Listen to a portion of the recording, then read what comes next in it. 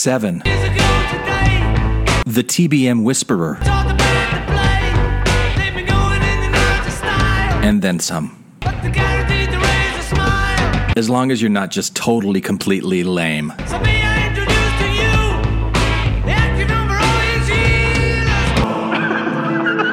This is Infants on Thrones, the philosophies of men mingled with humor. We are the core.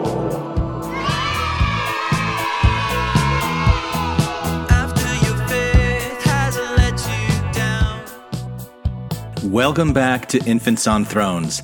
I'm Glenn Ostland, and this is episode 590, 7 years of infanity. Or should that be infantity? Infant titty? Anyway, so yeah, on August 10th, 2012, 6 dudes published the first episode of a new podcast called Infants on Thrones.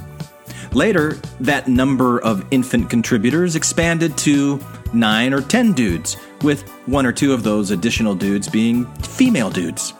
And today you're going to hear our very first introductory episode, as well as a little tribute to each of these 9 or 10 main infant contributor dudes to this project over the last 7 years. Now, most of them have moved on to other things, but their contributions and the love and the joy that they put into this project live on. So I want to pause today and celebrate what we have accomplished to this point.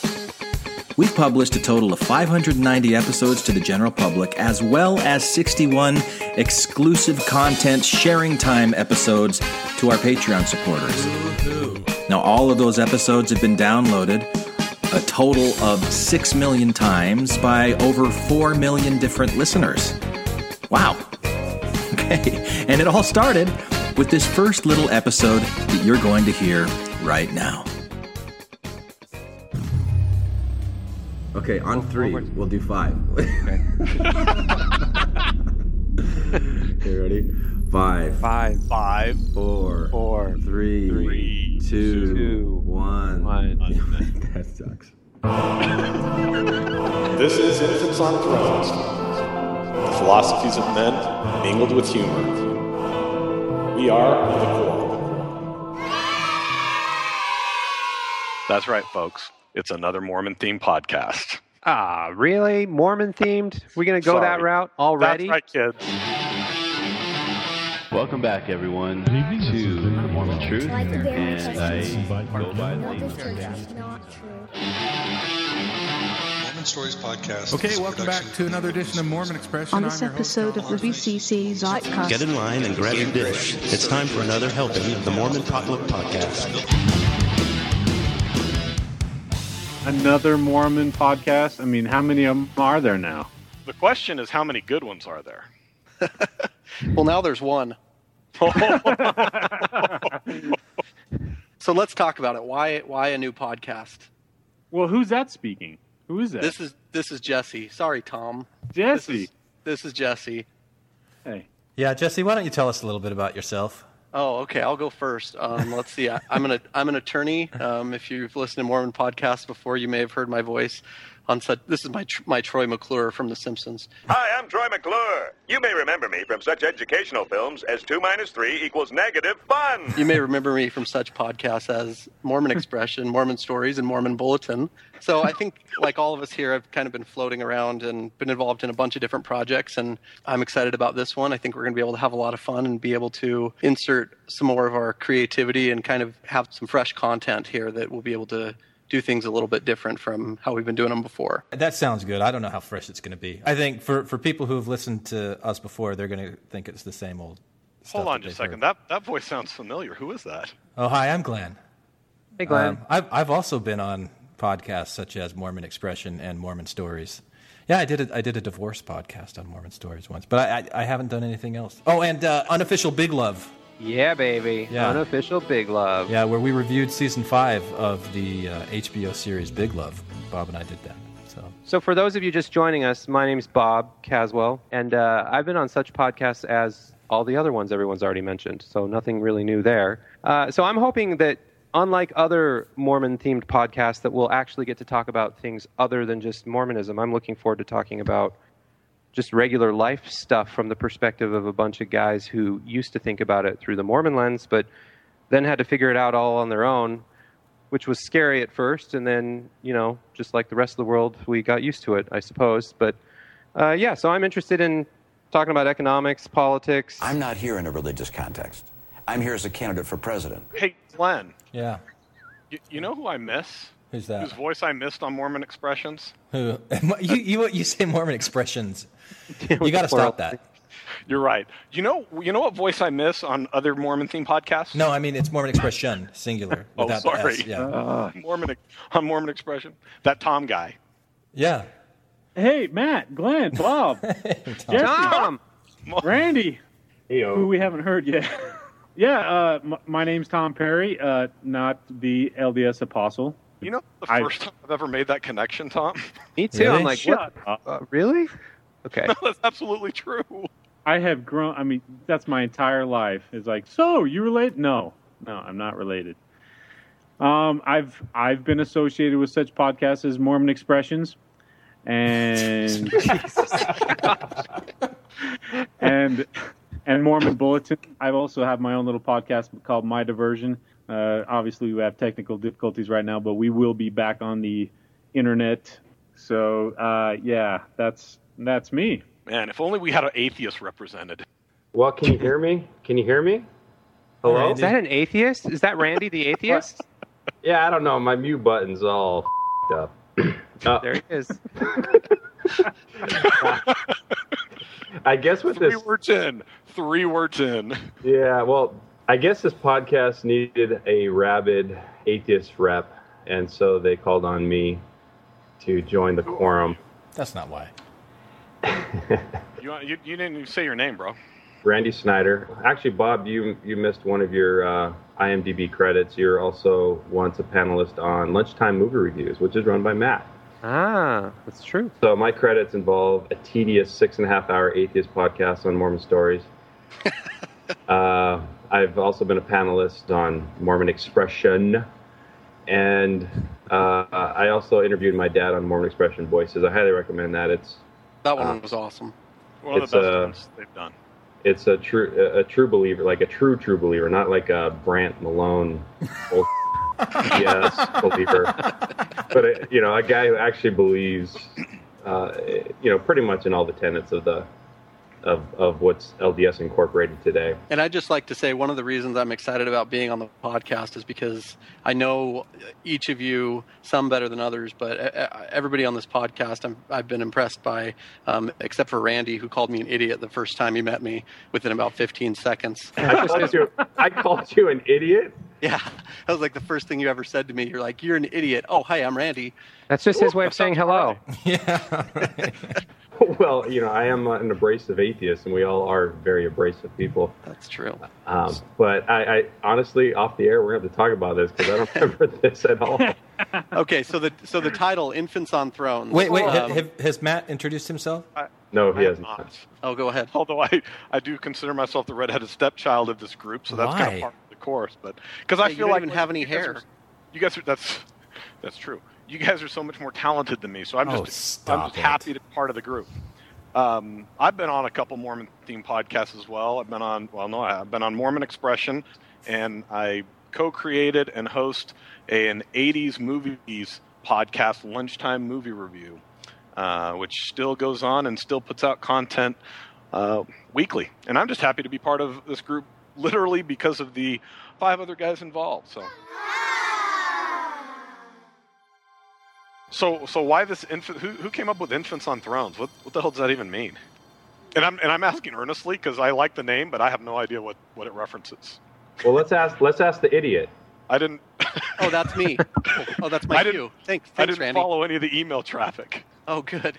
Yeah, so Infants on Thrones, it comes from the King Follett Discourse, which was a famous sermon that Joseph Smith gave not too long before his final incarceration and his death. But it comes from a teaching that he had where he said basically that eternity was full of thrones upon which dwell thousands of children reigning on thrones of glory with not one cubit added to their stature. So just the idea of resurrected babies ruling on thrones forever and ever and ever. This was one, just humorous to me and everybody else, I think, but it also has kind of a few other meanings. Bob, did you want to kind of talk about some of the other more subtle meanings that we've appreciated behind that? Yeah, sure. So I think podcasting in general is kind of this new, dare I say, art form of people just BSing, and at least that's how I view it. I mean, there's some really high quality BS that, you know, falls into, you know, categories that seem more credible, but I think it's nice to not start this on a super serious note as if we're going to seriously have all the answers to life because we've left Mormonism behind, because the reality is we really don't know that much more than we did before. Yeah, so I think that's a good segue into how this podcast, how we're trying to aim it to be different from some of the other popular Mormon podcasts. I think in some ways we will be, in other ways it'll be very familiar to some people. And, you know, each one of us is going to produce content here. And so, like, the things that I do may be different than the things that Bob does, or Matt, or Randy, or Tom, or Jesse. Hope so. Why is that, Tom? I hope that my stuff's going to be different than yours. You don't want it to be the same? No, because I don't want, you know, we're going to lose listeners when they listen to your stuff, and then I have to gain them back when they listen to my stuff. Yeah. You know, Glenn, you said something. I do think it will be different, and I think their goal, at least my goal, is to be to fill an entertainment niche with a Mormon flavor, as it were. Doesn't that happen? Isn't it entertaining? You know, every once in a while, like I got to tell you, I was involved with one podcast with you and Randy and Heather, I think, and I think it was the masturbation podcast. It was the father-in-law pornography one, right? That was it. But that was one of the most fun nights I've ever had. And I listened back and just laughed my ass off. And I would like to think that we will do more like that.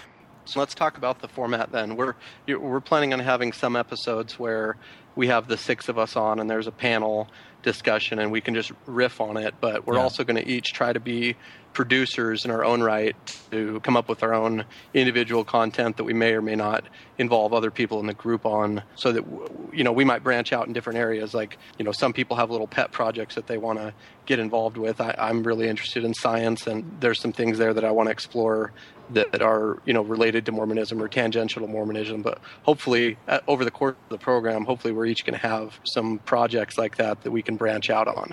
And that's one of the reasons why I gravitated to this project, is because I personally like a variety of perspectives, a variety of takes, differing opinions. And there's a potential for one episode to be very, very, very, very different from the following episode or the previous episode due to content, due to tone, or whatever. And I think that's something that's kind of exciting as well.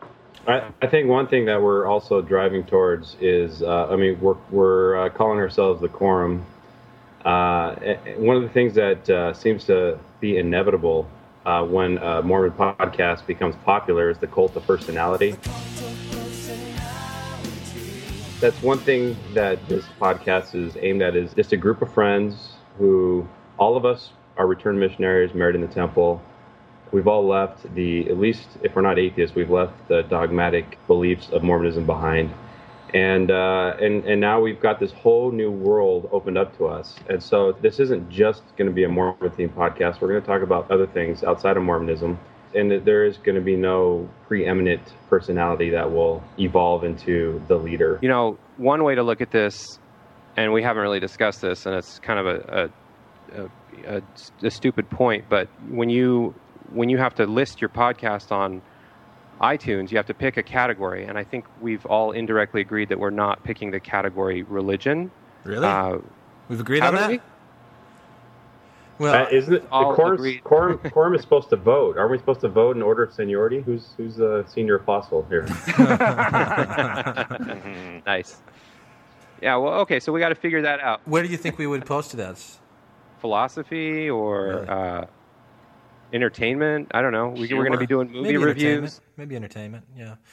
I mean, I agree. I definitely want to branch out. But I don't think we can ever really branch out from Mormonism as being something that influences the way that we see the world. Yeah, there's going to be podcasts that are going to probably have a lot of Mormonism flavor, and then there's going to be some podcasts that probably won't. That'll be more science-based or more philosophy-based, or in Glenn's case, a lot of egocentric-based. I mean, I don't know.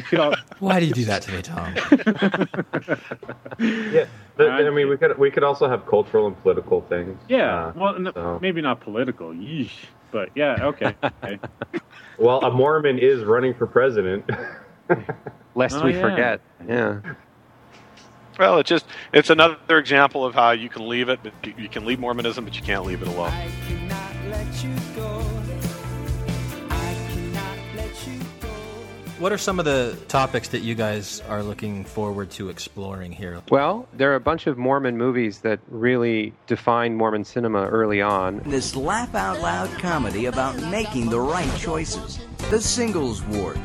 There are a ton of other examples, and there's other videos that we all grew up with kind of being indoctrinated in the church. What's the politically correct way of saying that, by the way? Being raised. Being raised in the church.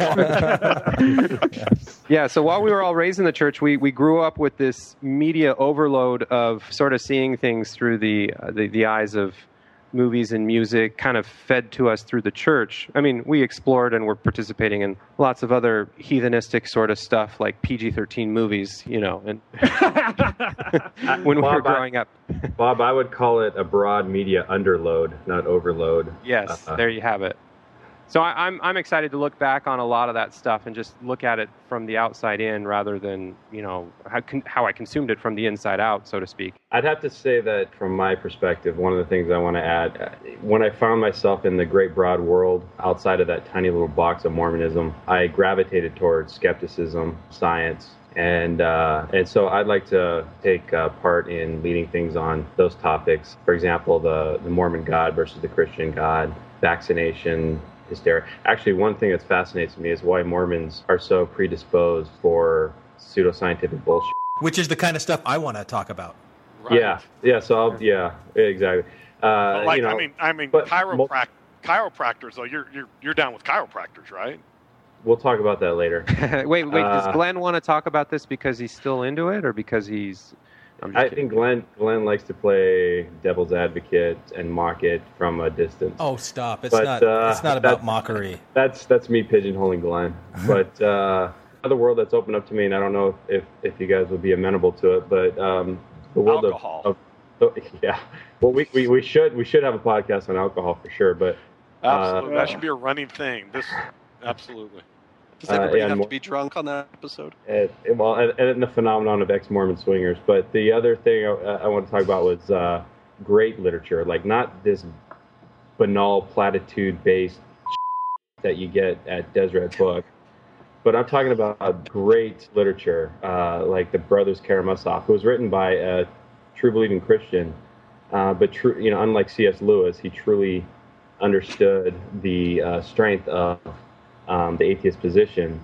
Other great writers like Amos Oz, and if you guys are amenable to reading these books, I'd love to review them and see it from a Mormon's perspective on why this reaches more towards the human experience than Mormonism tends to gravitate towards, like Nephi. Nephi is a great literary character. Just as long as it doesn't turn into like those BYU classes where we're studying Shakespeare and then the discussion went to comparisons of the Book of Mormon and Nephi. But I like the idea. I have no problem with comparisons because it'll be the juxtaposition will be stark. I like that you use the word juxtaposition. Well, I'm a douchebag. You get one of those once an episode. You get one two and one big word. I wouldn't mind asking Randy, maybe not in an interview, but in a panel discussion. So since you've given up on God altogether, what's it like living life without any sort of moral compass? Yeah. He was okay with the hookers. It was the murdering that he didn't like. Here's Johnny. So how many times are we going to say on this that are left in where it's like, oh, you can edit that out, but then it's just left in that, we didn't edit it out. We just talked about maybe editing it out. What we should edit out is when the person says you can edit that out. It's like, nah, it's in. I should say, too, that as far as the middle way Mormons, because there's been a lot of online persecution as of late on the middle way Mormons, which, I don't know, to some degree I take some offense to, because I still attend, and maybe some of my reasons for attending can be either here nor there, and some people can interpret it how they will. But I don't know. I want to say that anybody that is in the Middle Way Mormon camp, you've got my respect, and I don't care how you live your life. Like if Randy wants to put the middle finger to God, or if somebody wants to cherry pick. Could you not characterize me as this rabid, angry atheist? I am a rabid, abrasive atheist, and we all are very abrasive people. You're right. I don't put my middle finger to the Easter Bunny. You know. Fair enough. I will retract that. Edit that part out. Definitely do not edit that out. So let's wrap it up, guys.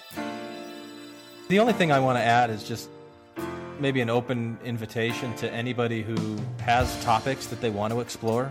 I really like it when we have interaction with people who listen, and they have an idea for something that they're passionate about. Let us know, and we'll record something and put it out. Yeah, and I guess if people are listening to this episode, then they probably already know it. But the website is infantsonthrones.com. That's right. Great name. All right, any volunteers for the closing prayer?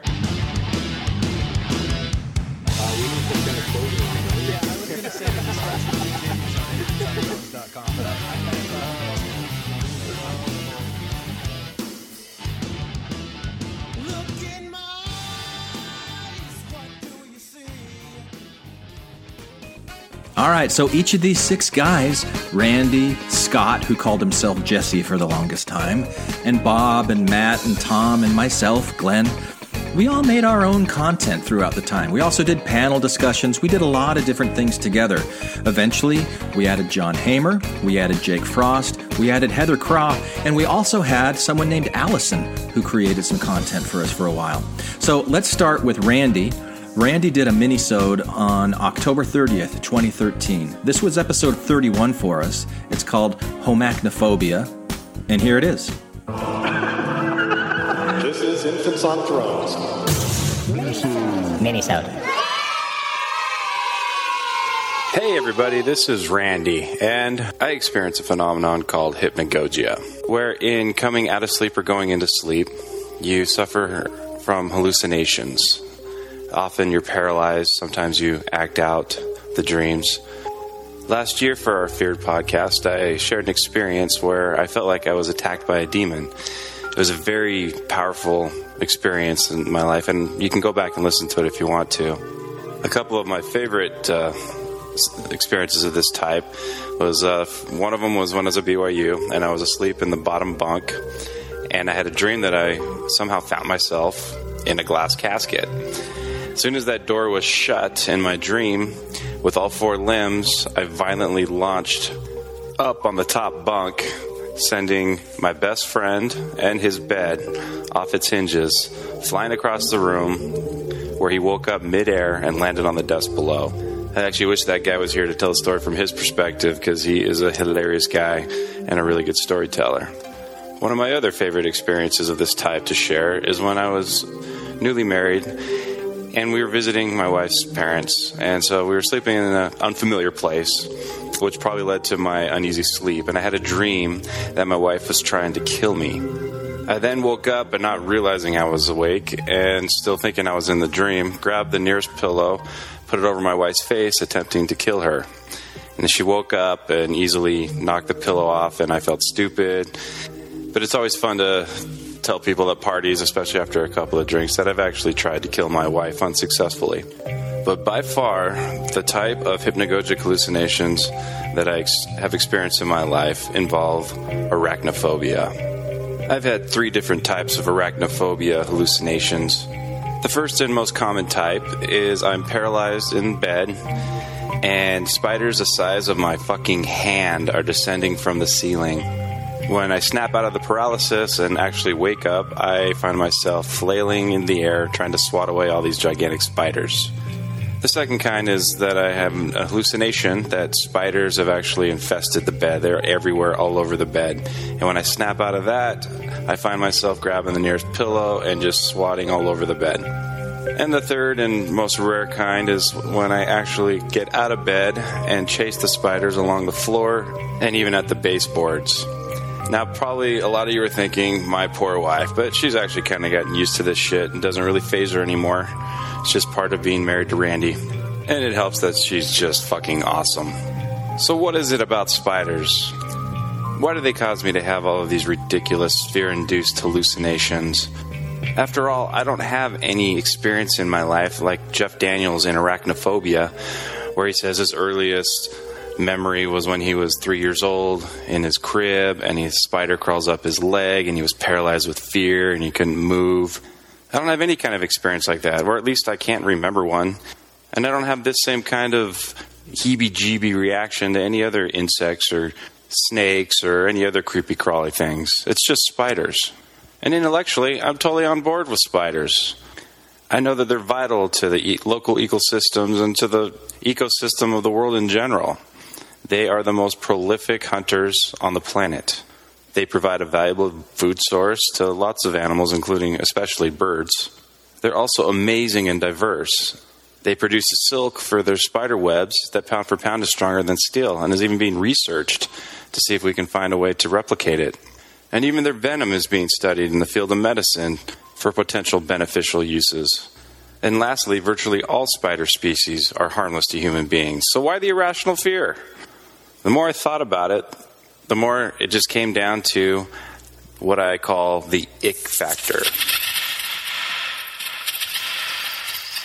I find spiders icky. The way they move, the way they look, it just sends an uncomfortable chill down my spine, and I just have to resist this urge to smash it as fast as I can. So even though intellectually, my rational brain can appreciate spiders and can actually respect spiders and for all they do, but it just can't get on page with my emotional part of my brain. Something inside me is disgusted and has a fear of spiders. And the more I thought about it, the more it started to remind me of another kind of phobia that I once had when I was a believer. And that phobia is homophobia.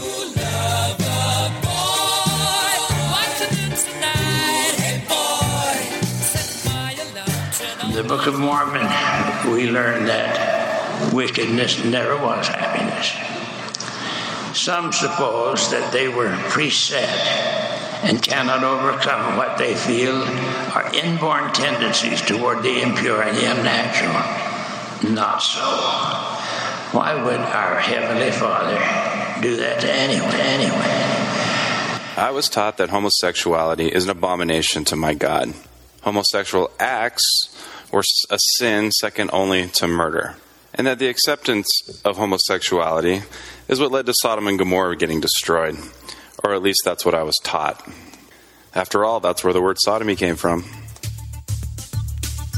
And I bought it. And I believed it.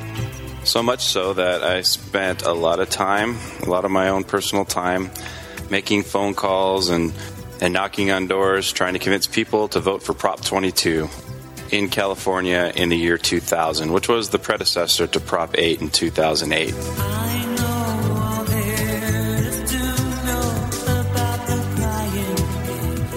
But there was a seminal moment in my believing life where I was at USC in dental school. And one of the professors there was flamboyantly gay. And he became my mentor. And this one day in clinic, he kind of cornered me and asked me a question. Everyone knew I was Mormon. There was 4 of us, me and 3 other Mormon friends that were always seen together. We always hung out. We were the Mormon boys. And this professor's question wasn't, do Mormons accept homosexuality as an acceptable practice? It was more of a poignant one. He wanted to know if me and my Mormon friends made jokes behind his back or jokes behind closed doors about gay people, making fun of gay people. So I was presented with 2 choices. I could either lie and save face for the church, because honestly that's what I was thinking about, is I didn't want the church to have a bad name. Or I could tell the truth, because the truth was we had made many jokes about this guy.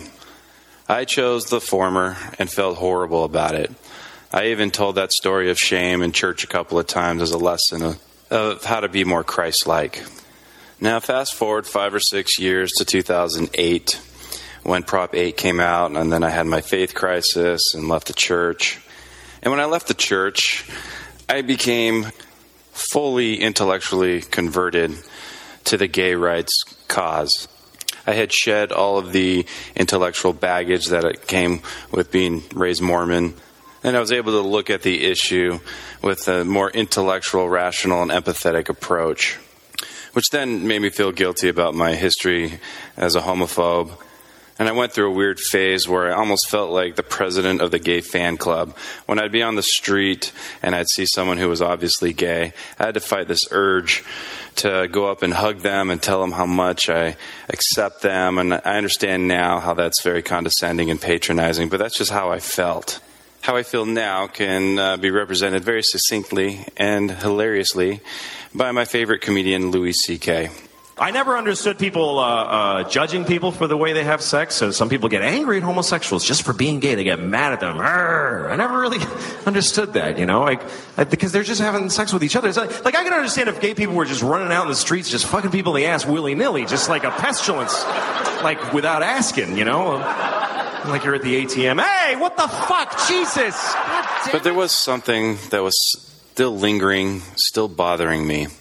I felt like that if I was intellectually on the same page as the gay rights movement, then I wouldn't have a problem watching a normal gay movie with the same kind of amorous scenes that I'm totally comfortable with in a heterosexual way. So shortly after my faith crisis, I found myself surfing the channels on DirecTV, and I came across a gay channel called Logo, L-O-G-O.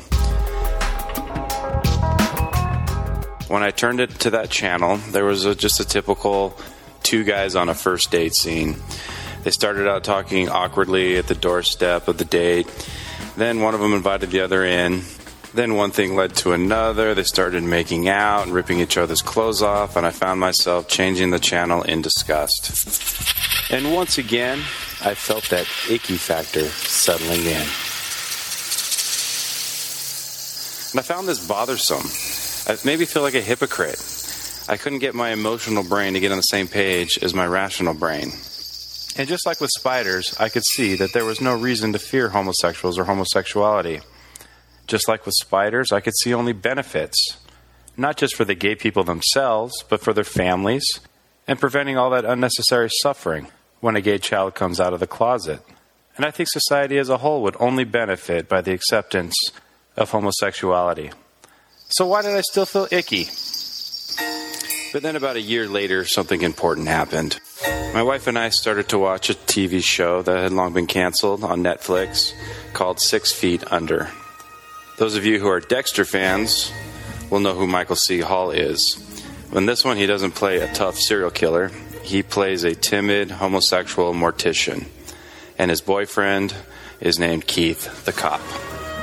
Well, the first couple of seasons, I found myself grinning and bearing the homosexual scenes that involved making out or having sex. And it was just because the show was just so damn good. But then something happened to me by the 5th season. When I'd see a scene like this... You can give a fuck for once in your life about somebody besides yourself!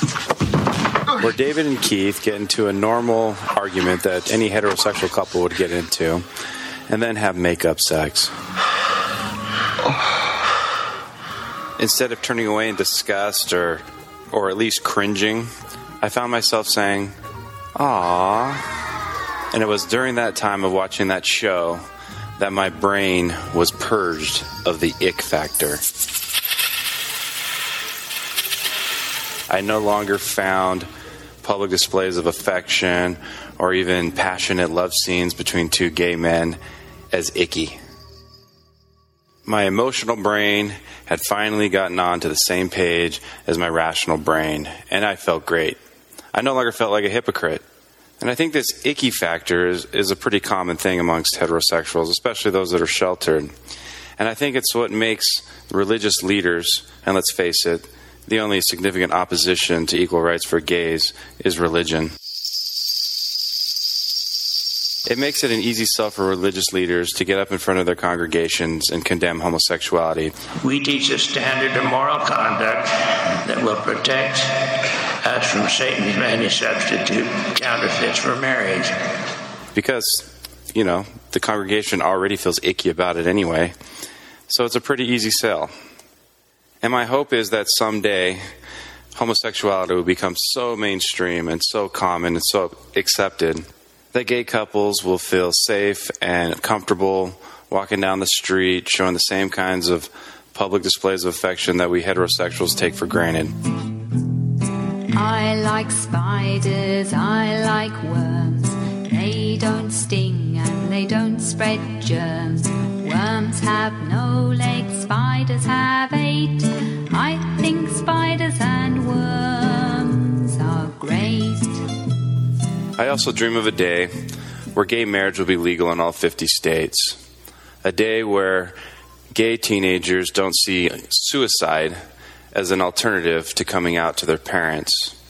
And the admirable campaign, It Gets Better, will become obsolete because it will be no longer necessary. And shows like Will and Grace and Modern Family have made major inroads in this direction. And I think we're going to get to this place eventually. But that it be sooner rather than later is my humble prayer. In the name of logic, reason, empathy, and all that is good. Amen. What we once saw we had, we didn't. What we have now will never be that way again. So we call upon the author to explain.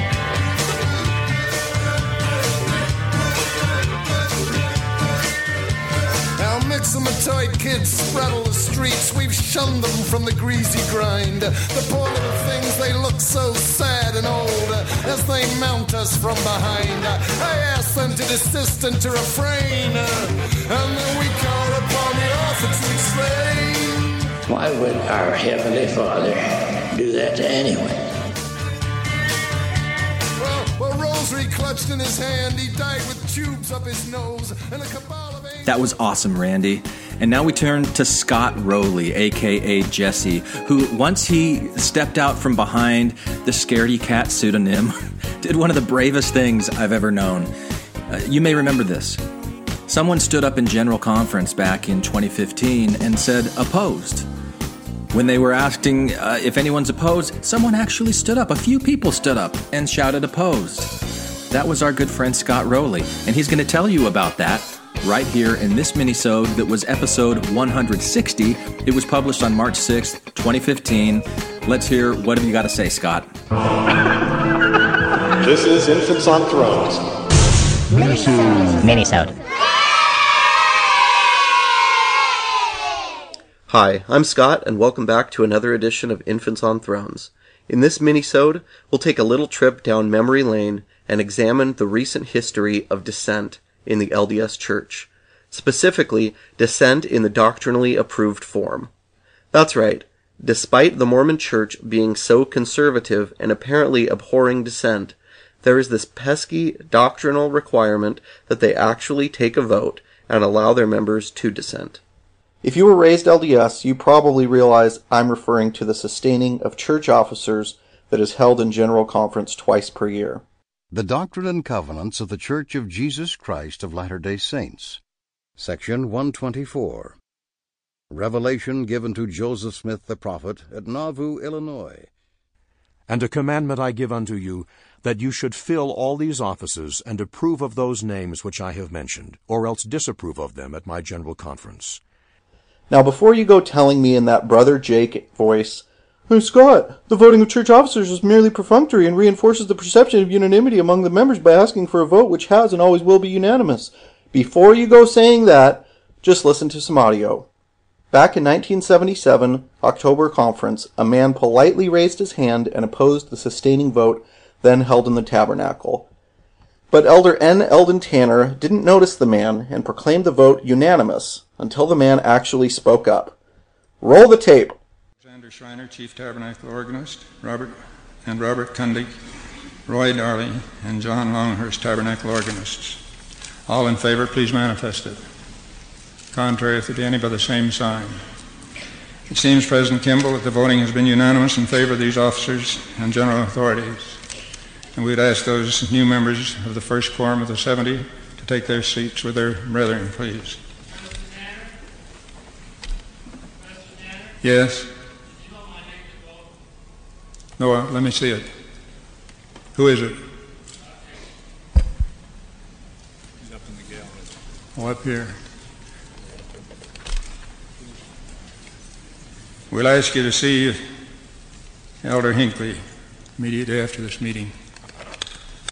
I'll play back the portion of that clip with the audio amplified so that you can hear the man asking, President Tanner, did you note my negative vote? President Tanner? President Tanner? Yes? Did you note my negative vote? No, let me see it. Who is it? He's up in the gallery. Oh, up here. Now, as far as I can tell, this is the first time in recent history that anyone had cast an opposing vote in General Conference, and it certainly seemed to catch the general authorities unprepared. It's interesting to note that there is no video available on LDS.org for this session of conference, that is, the October 1977 conference, even though the other sessions do have the video on the website. The next General Conference was in April of 1978, and this time Elder N. Eldon Tanner started out by addressing the fact that someone had opposed in the prior conference. Before presenting these names for your sustaining vote, I should like to remind you that in the October conference we had one dissenting vote, and there was some misunderstanding about it. Somebody said I treated him very curtly. I'd just like to explain what takes place. If anyone or a number of people are presenting a dissenting vote, we give them the opportunity to go to one of the general authorities to explain to that general authority why he feels that the person is not qualified. And if he's found not qualified, then we take the necessary action. If any of the ushers see any contrary vote, and I can't see it from here, I wish you'd let me know. There was no opposing vote in this session. The next session, in October of 1978, was when the revelation on race was put to a vote, without opposition. The next few years were also quiet, until, in October 1980, some women vocally opposed President Kimball. They were supporters of the ERA at a time when that issue was at the national forefront. Here's the clip. Propose that we sustain President Spencer W. Kimball as prophet, seer, and revelator, and president of the Church of Jesus Christ of Latter-day Saints. All in favor, please manifest it. Contrary, by the same sign.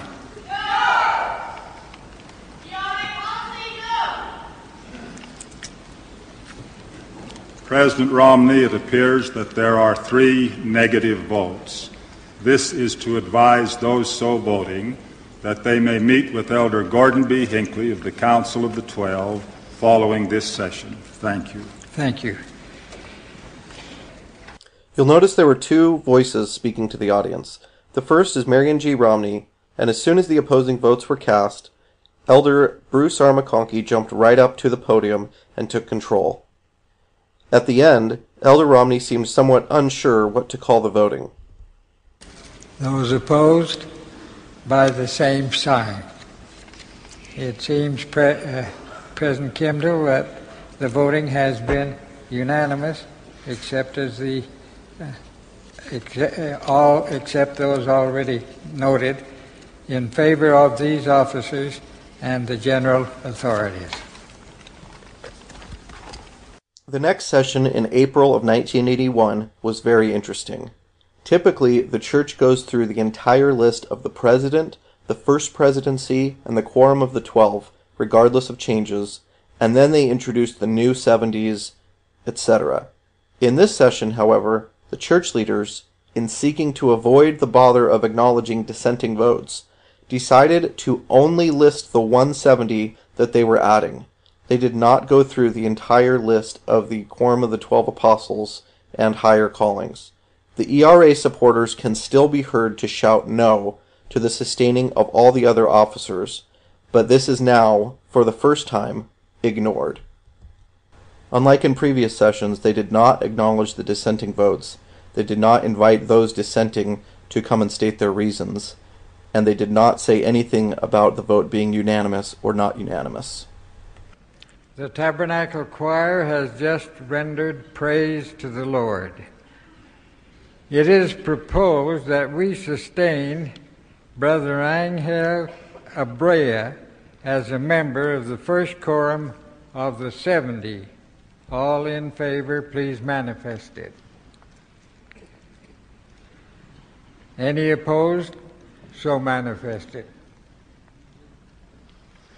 With the exception of Brother Abrea, whom we have just sustained, there have been no other changes since the last General Conference. It is proposed, therefore, that we sustain all the general authorities and general officers of the Church as at present constituted. All in favor, manifest it. Contrary, if there be any, by the same sign.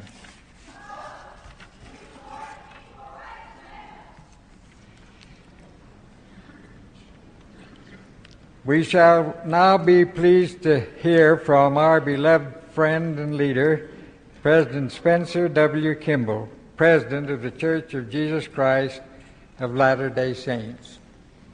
President Kimball. The supporters can be heard to shout, "No, support the Equal Rights Amendment." I'll play it again amplified.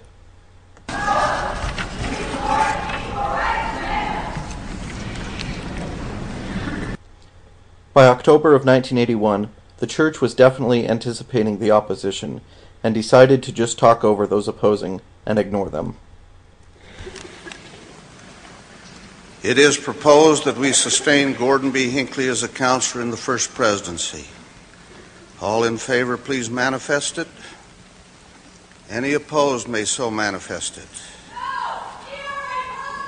It is also proposed that we sustain Elder Neil A. Maxwell as a member of the Quorum of the 12 Apostles. All in favor, please manifest it. Any opposed may so manifest it. It is also proposed that we sustain Elder G. Homer Durham as one of the presidents of the First Quorum of the 70. Those in favor, please manifest it. Any opposed may so manifest it. With the exception of these brethren whom we have just sustained, there have been no other changes in the general authorities since the last conference. It is proposed, therefore, that we sustain all of the general authorities and general officers of the Church as at present constituted. Those in favor, please manifest it. Those opposed, by the same sign. Thank you. By April of 1982, Gordon B. Hinckley sounds pretty much fed up with the opposition and General Conference. They again did a very abbreviated sustaining vote and had no changes to the general authorities, and once again ignored those voting in opposition. There have been no changes among the general authorities since the last General Conference. It is therefore proposed that we sustain all of the general authorities and general officers of the Church as at present constituted. All in favor manifested by the uplifted hand. Contrary, if there be any, by the same sign. The Tabernacle Choir will now sing with a voice of singing. Following the singing, we shall hear from President Ezra Taft Benson, President of the Council of the 12 Apostles. It appears that since then, nobody has made a vocal opposition in General Conference. I wonder why this is. With many thousands of disaffected Mormons constantly posting online about issues of history, gender, and sexual orientation, why hasn't anyone gotten into General Conference and actually voiced their disapproval of the Church's current stance on those issues? Were these activists in the 70s and the 80s more courageous? In today's climate, this vocal show of dissent seems pretty ballsy.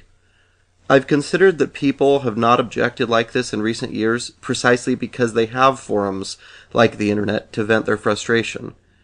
As helpful as those outlets can be, I want to consider whether or not that kind of quote-unquote activism has anywhere near the impact and image that a person standing and opposing in a crowd would have.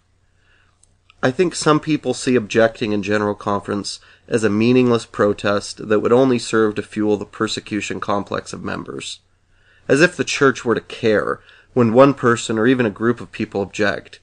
The church would not budge. It would merely claim that it was persecuted, like Elder Oaks in recent days whining about the backlash to the church's anti-gay agenda. But consider the possibility that when the perception of unanimity is shattered, when the church is not allowed to even pretend that every member agrees with everything that they do, some people will realize that they aren't the only ones who wish things were different. Perhaps the church will escort the members who are exercising their rights in the organization out of the building. Either way, it would likely get some media coverage, and we know how the church does when it's under the media spotlight. Standing in the belly of the great and spacious building itself, being one of few to raise your hand in opposition, surrounded by people who will not understand your motives, seems like an incredibly courageous and even noble action, and perhaps a great swan song to a prior life spent in service of the church. Anyone for the closing prayer?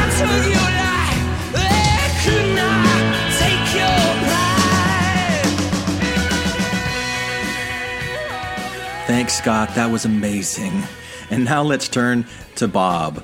Now, without a doubt, one of Bob's most important contributions to the podcast was the Mormon Cred Scale, 1.0 and then later on 2.0. It was a lot of fun. We'll probably revisit that in future episodes. But today I want to include a mini-sode that Bob created that had a huge impact on listeners and really influenced a lot of the direction that the podcast went, because we've done a lot with music. We love music. Bob is he's a what do you call them, music file, or whatever, those people that just love music. And so this was episode 66. It was another mini-sode. It's called Bob's Faith Crisis to Music. And he sings in it, and he talks about different songs that were really important to him as he was going through that faith crisis. And it's just awesome. So let's listen to that right now. Religion offers no shield for wickedness, for evil. The God in whom I believe does not foster this kind of action. He is a God of mercy. He is a God of peace and reassurance. He is a God of love. I want God to come and take me home, 'cause I'm all alone in this crowd. Who are you to me? Who am I supposed to be? Not exactly sure anymore. Where's this going to? Can I follow through, or just follow you for a while? Does anyone ever get this right? I feel no love.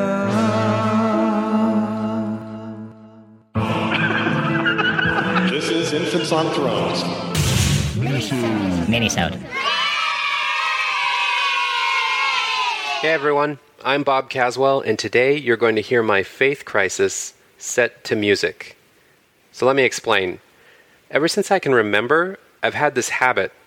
Bad habit, good habit, I don't really know. Let's just go with habit. I've had this habit of taking songs I really like and repurposing them for the narrative of my life. As if musicians write songs specifically for me. I mean, don't they? Why wouldn't they? Growing up Mormon, everything was pretty conveniently about me anyway, what with living in the last dispensation and being part of a chosen generation and such. So anyway, back to musicians writing music about me. We all do this, right? Repurpose songs for key events in our life? Hopefully it's not just me. I'll spare you the more embarrassing examples and just stick with one major example. Maybe it's still embarrassing. You tell me. You know, sometimes I'm not really sure what to embrace and what to be embarrassed by, so we'll see where this goes. But I'm going to talk about what happened when my habit for repurposing music for life events became best friends with my faith crisis. This happened, not surprisingly, around 2007 when I had my faith crisis. One song I love and I loved before my faith crisis and still love now well after is the song No One Knows by Queens of the Stone Age. Great band. This is a song I can't get enough of. In fact, I'm one of those sing in the car kind of guys. I love to sing along with songs I love, and this one really never grows old. I like to listen to podcasts while driving my commute, but I also like to listen and sing along to music, especially on the freeway. Because otherwise, there's something about stop-and-go traffic that makes you look around and wonder if anyone is watching you rock out by yourself in your car. But I digress. Even if lately I've been thinking, who cares? Why not embrace it? So here goes. Sing along with me if you know the words, and then we'll talk about the lyrics after. Don't worry, this isn't the full song, or be worried, maybe it's still a problem. I'm just going to give you a taste of riding in a car with Bob for a minute. We get some rules to follow. That and this, these and those. No one knows.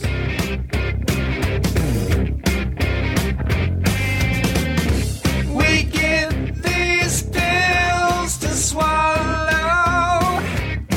How they stick in your throat. Tastes like gold. Oh, what you do to me,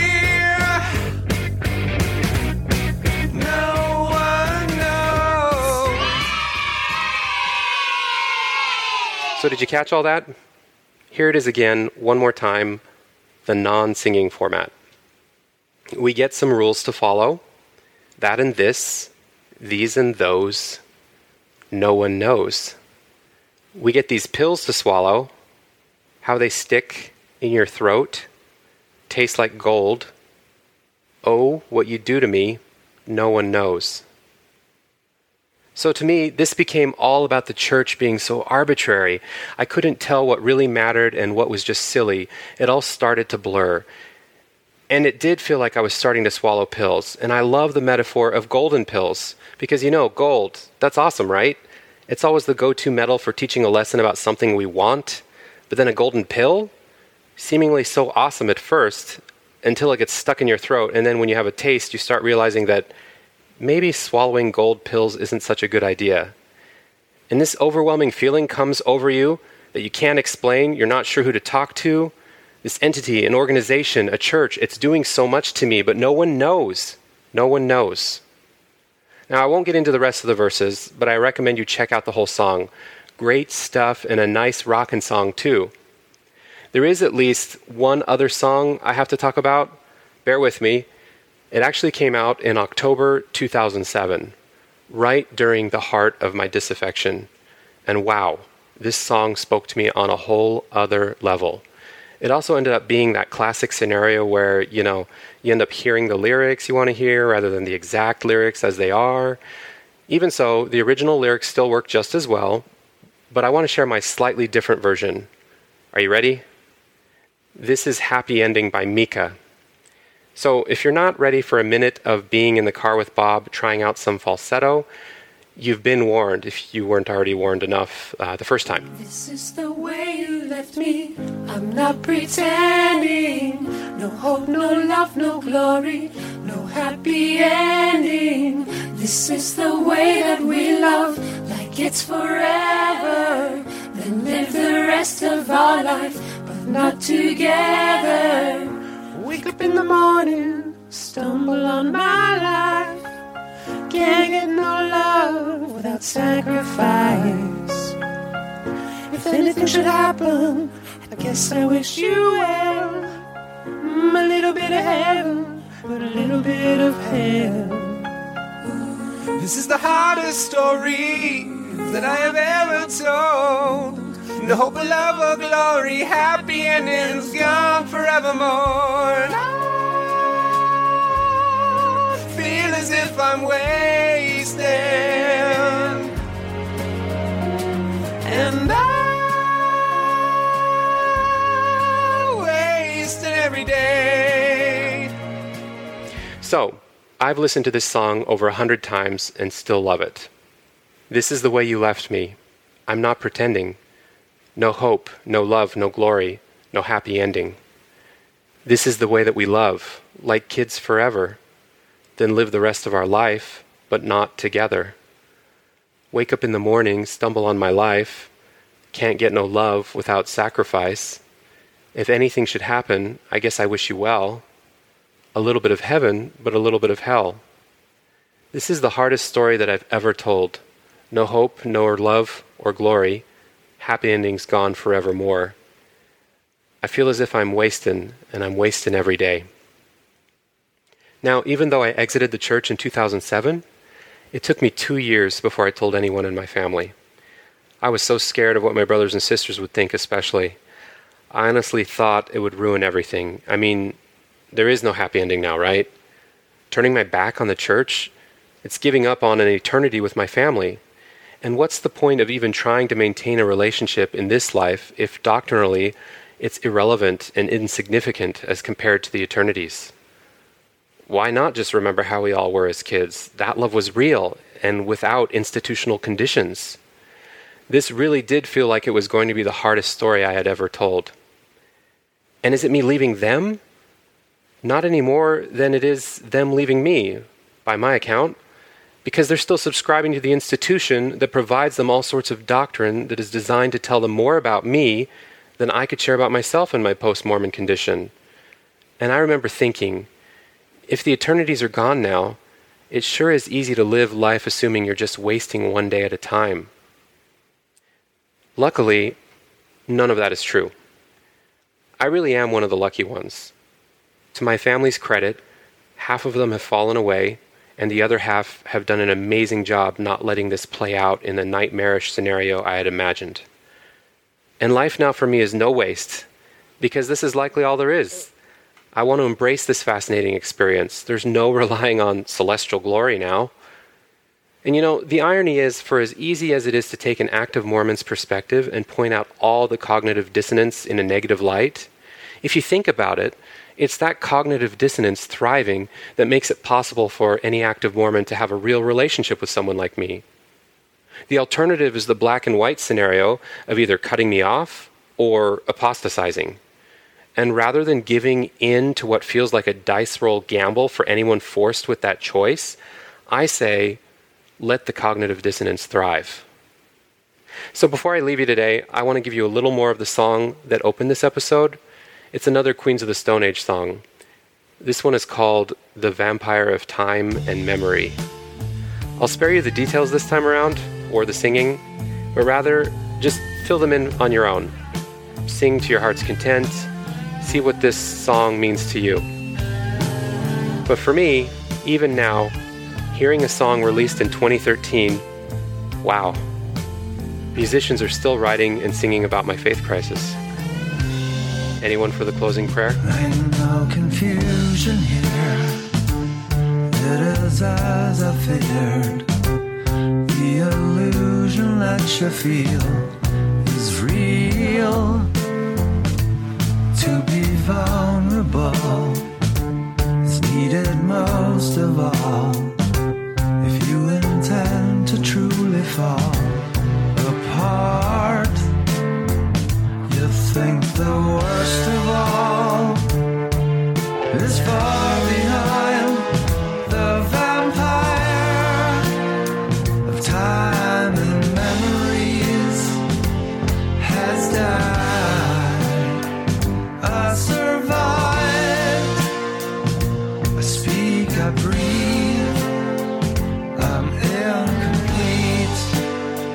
I'm alive. Hooray!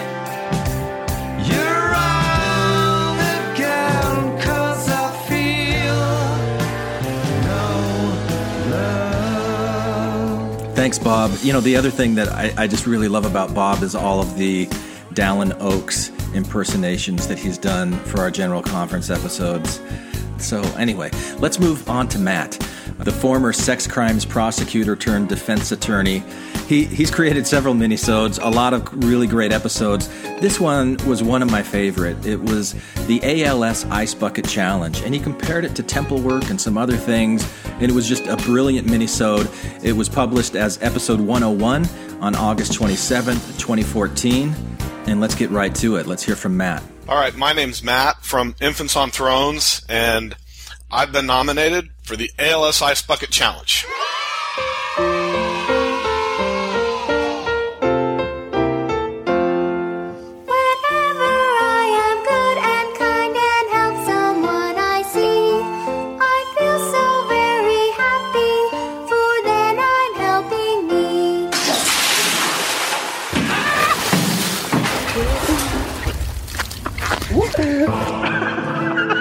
This is Infants on Thrones. Minisode. By now, we seem to be at the tail end of what's become a real cultural meme. A viral challenge that's become a symbol of charity and sacrifice. Or perhaps a symbol of groupthink and narcissism.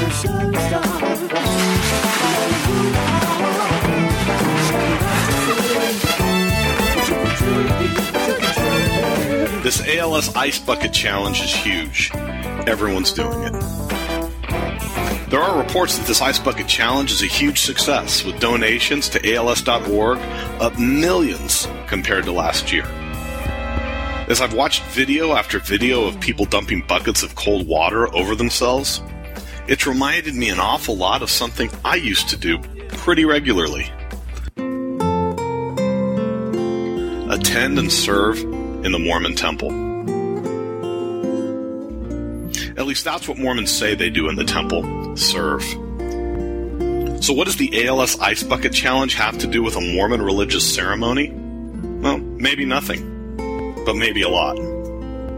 It's no secret that Mormons view temples as the ultimate symbol of their faith. Attending and participating in the rituals there is the ultimate goal for every member of the Church of Jesus Christ of Latter-day Saints. LDS kids even sing songs about going there someday. The purpose is to get married or sealed to your spouse, which Mormons believe is a requirement to go to super VIP heaven, as Brother Jake calls it. But they also believe that this sealing allows you and your extended family to be together forever in this super VIP heaven. Mormons believe that without the temple, all family relationships will be severed at death. Now, I know that doesn't make any practical sense, but that's the belief, so just go with it.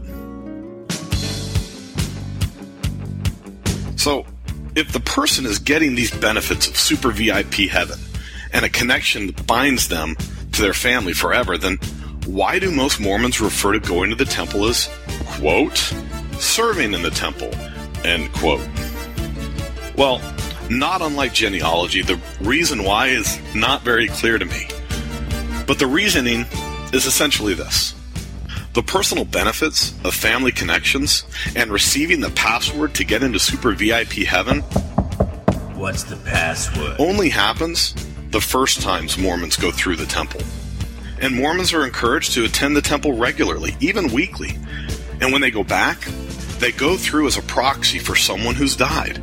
So Mormons believe that they really are helping people who have died get into super VIP heaven and are also helping them reconnect with their family in the afterlife. I suppose this is a noble goal, and I certainly can't fault people who believe in the literal effect of the temple for feeling that they're actually doing some good for someone who's dead.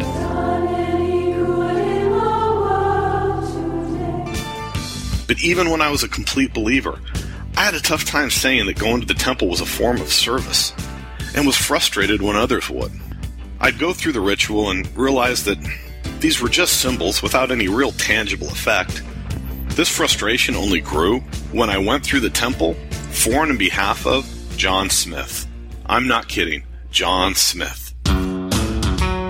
Now, I'm sure there are real John Smiths out there, but I wondered, which one am I going through for? And how does God know? I mean, the John Smith I went through for needs to be able to get into super VIP heaven and needs to be with his family. The answer came either from someone else or from my own mouth. It'll all work out in the end. I then learned that temples didn't have enough names and would reuse names over and over and over again. So the person I was going through for and on behalf of likely had somebody else go through for and on behalf of them a couple times previously. Well, oh well. If once was good enough, then twice and 3 times is even better, right? God will work it all out in the end. If that wasn't enough, I then learned that there were people who were paid by the church to come up with names. And they just flat out made them up. Again, oh well, so what? I'm sure I learned something when I went through for that fake person, and God will sort it all out in the end anyway. Soon, even as a believer, I viewed the temple as a complete waste of time, especially if God would eventually just work things out in the end. I was just moving my hands and doing these rituals to make myself believe that I was actually doing something for someone else. Once I left the church, the temple was still a symbol for me, but it was a different sort of symbol. It was a symbol of the time I wasted when I was a believer. So much time. I realized the temple was incredibly inefficient. At one point in the temple, a prayer is offered, and the person saying the prayer holds up a bag, and in the bag is a whole bunch of strips of paper with names on it. Faithful members write the name of a friend or loved one they feel needs help. Of a special prayer. A prayer that might have more effect because it was made in the temple. This is called a prayer roll. The person saying the prayer picks up the bag of names and says something like, "We pray for all those whose names are contained here, and the names of people written on the prayer rolls of all the temples this day." So I remember thinking, if they can do that for the prayer, why not do one temple session for all the people who have died? Boom!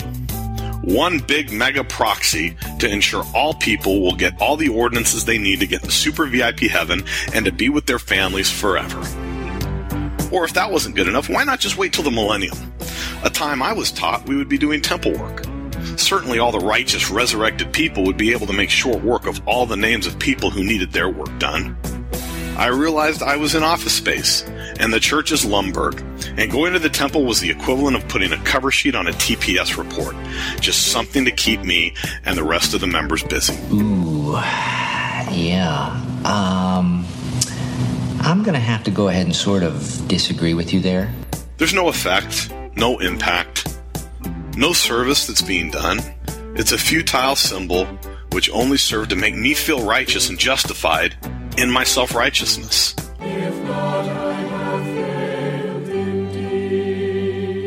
Ooh, yeah. Pretty cynical, I know.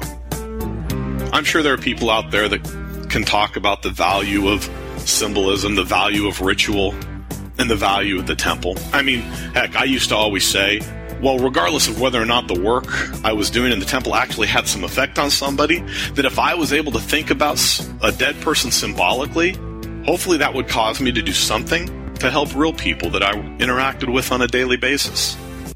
But I didn't. I think of all the hours spent in the temple, and I realize I would have been better off mowing my elderly neighbor's yard. But I didn't. Because just like most people, I found that participating in a symbol of sacrifice and charity was easier than actually sacrificing or being charitable. You are pathetic and weak. So, what does my temple experience have to do with the ALS Ice Bucket Challenge? Well, like those who attend the temple, I have no doubt that everyone who's done the Ice Bucket Challenge means well. And I'm sure they feel like they've done something. And as I've said earlier, as a result of this viral Ice Bucket Challenge, donations are up for ALS research. And I'm noticing a lot more people recently focus more on donating. But too often, I've seen people and still see people challenge others who say, you have to do this or donate. Now, for the people who donate and do the challenge, thanks for the donation. And I'm thanking you because not long ago, my mother-in-law had knee replacement surgery. And after the surgery, her foot didn't really work anymore. The doctors attributed it to some nerve damage and assured her that she just needed to work on a rehab program. She didn't get better. Her kids assumed that part of the reason was because she wasn't working hard enough to do the exercise she was supposed to do, even though she really was. Soon she got weaker and weaker, and she wasn't able to walk hardly at all, and had a very difficult time getting around her house and doing the things she needed to do. She started having breathing issues, and the doctors attributed it to a bout with pneumonia. Eventually, she ended up in the hospital on a breathing machine and unable to walk. It turned out she had ALS, Lou Gehrig's disease. And although no one knew it at the time, that's what had caused all her health issues the year before. The ironic thing is that, unlike some diseases, even if the doctors had diagnosed it earlier, there was nothing they could have done. There's no treatment to cure or even slow down this debilitating and deadly disease. And almost with malice, it struck down the mother of the most important person in my life. So I guess I'm glad that people are more aware of this disease than they were at the beginning of the summer. My family's awareness of this disease came as an icy bath to the heart. But being aware of the problem doesn't really do anything to solve the problem unless awareness turns to action. So, I'm not doing the Ice Bucket Challenge, but I am nominating everyone who has or who will be nominated to do the Ice Bucket Challenge to participate in the symbol if you want. But don't stop there. Donate something. Or find someone with ALS and help them with something, because there's probably something they just can't physically do for themselves. And I'm also nominating people who attend the temple. Participate in the ritual, participate in the symbol, but don't stop there. There's probably somebody in your ward or in your neighborhood that could use a little service. And ALS isn't the only malicious disease out there. My dad and a close friend are currently battling different forms of cancer. Both of them are unlikely to win this battle. And both, my dad in his early 70s and my friend who's barely 35, will be struck down too soon. So, I guess I'm also nominating everyone out there to do the Ice Bucket Challenge for cancer. Or better yet, go get and encourage your loved ones to go get a colonoscopy or visit a person who's in the hospital dealing with cancer or what comes with cancer treatments. You know, come to think of it, Parkinson's, diabetes, MS, CMV, and hemophilia are all diseases that affect people I know and love. All of these diseases need awareness, attention, and money. Those people and families living and dying with these diseases all probably need some sort of help. So I guess I'm nominating everyone to do an Ice Bucket Challenge and donate to one of those diseases as well. Also, if you're willing to be uncomfortable by pouring ice water over your head, although here in Arizona in August, an ice bath is more of a treat than a sacrifice. But if you're willing to be uncomfortable with ice, let someone stick you with a needle and donate blood instead of, or at least in addition to, the Ice Bucket Challenge. And we can even post ourselves getting the injection and donating blood and put that on the internet or Facebook or Instagram or our blogs or whatever we're doing and let that go viral. There really are probably an endless list of worthy causes that have real need and are worthy of attention. So, since this has become a bit of a soapbox standing, preachy sermon of a minisode, I'll end the way many good Mormon sermons end. I challenge you, my good brothers and sisters of this podcast, and I challenge myself to find those worthy causes that we care about and do something for them that can affect change. Do something that's more than a symbol. Or if you like symbolism, awesome, do that too. But don't just be a symbol of sacrifice and charity. Be the embodiment of sacrifice and charity. Otherwise, we're all just cold and wet. And I leave you with this in the name of humanism, personal connections, sacrifice, and love. Anyone for the closing prayer?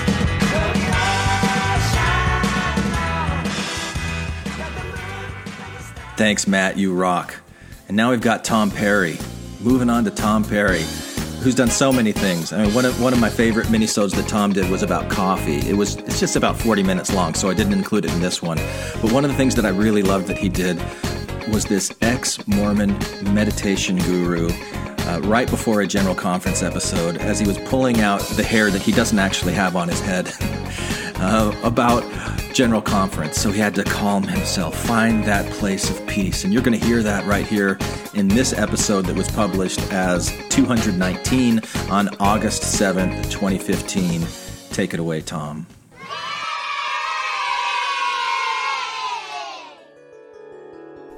Welcome. My name is Tom Perry, and I'm going to be your ex-Mormon meditation guru for this episode. And I'm going to need you to find a place where you can sit or lie comfortably. A nice, quiet place. There.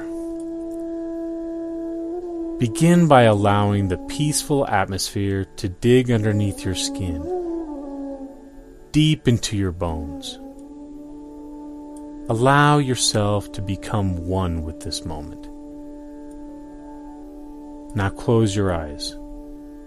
Unless you're driving. Pull over first. Okay. Now where were we? Yes. Close your eyes and pay attention to your breathing. And let yourself have normal yet unforced breathing. Now begin to connect with your inner world of thoughts and emotions. There. Slowly begin to forget all that Mormon horseshit you've seen from your newsfeed. All the texts and phone calls from your believing friends and family. Allow them to fade completely away from your awareness. All of it. Yes. Now let's take another moment to begin to remove all that fucking bullshit you've heard from this last General Conference. Take another deep breath. What were you even doing paying attention to any of that bullshit? Never mind that. Let's get back to our breathing. There. Now watch as those motherfucking thoughts once again try to step back into your consciousness. But keep them there, at a distance. That's right. Now look at them with the proper amusement that they deserve. Many believe that what is moral has basically changed. So that each of us, with the sound of my voice, may follow those to follow. The word ponderize is not found in the dictionary, but it has found a place in my heart. So what does it mean to ponderize? What the are you talking about, huh? No, what the are you? I'm not. What the is he talking about? Put all that nonsense in its proper place. In the bullshit trash bin. Now take in another breath.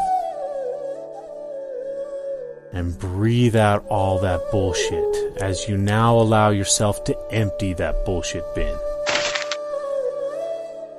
You may begin to notice your mind wandering to other Mormon-related thoughts.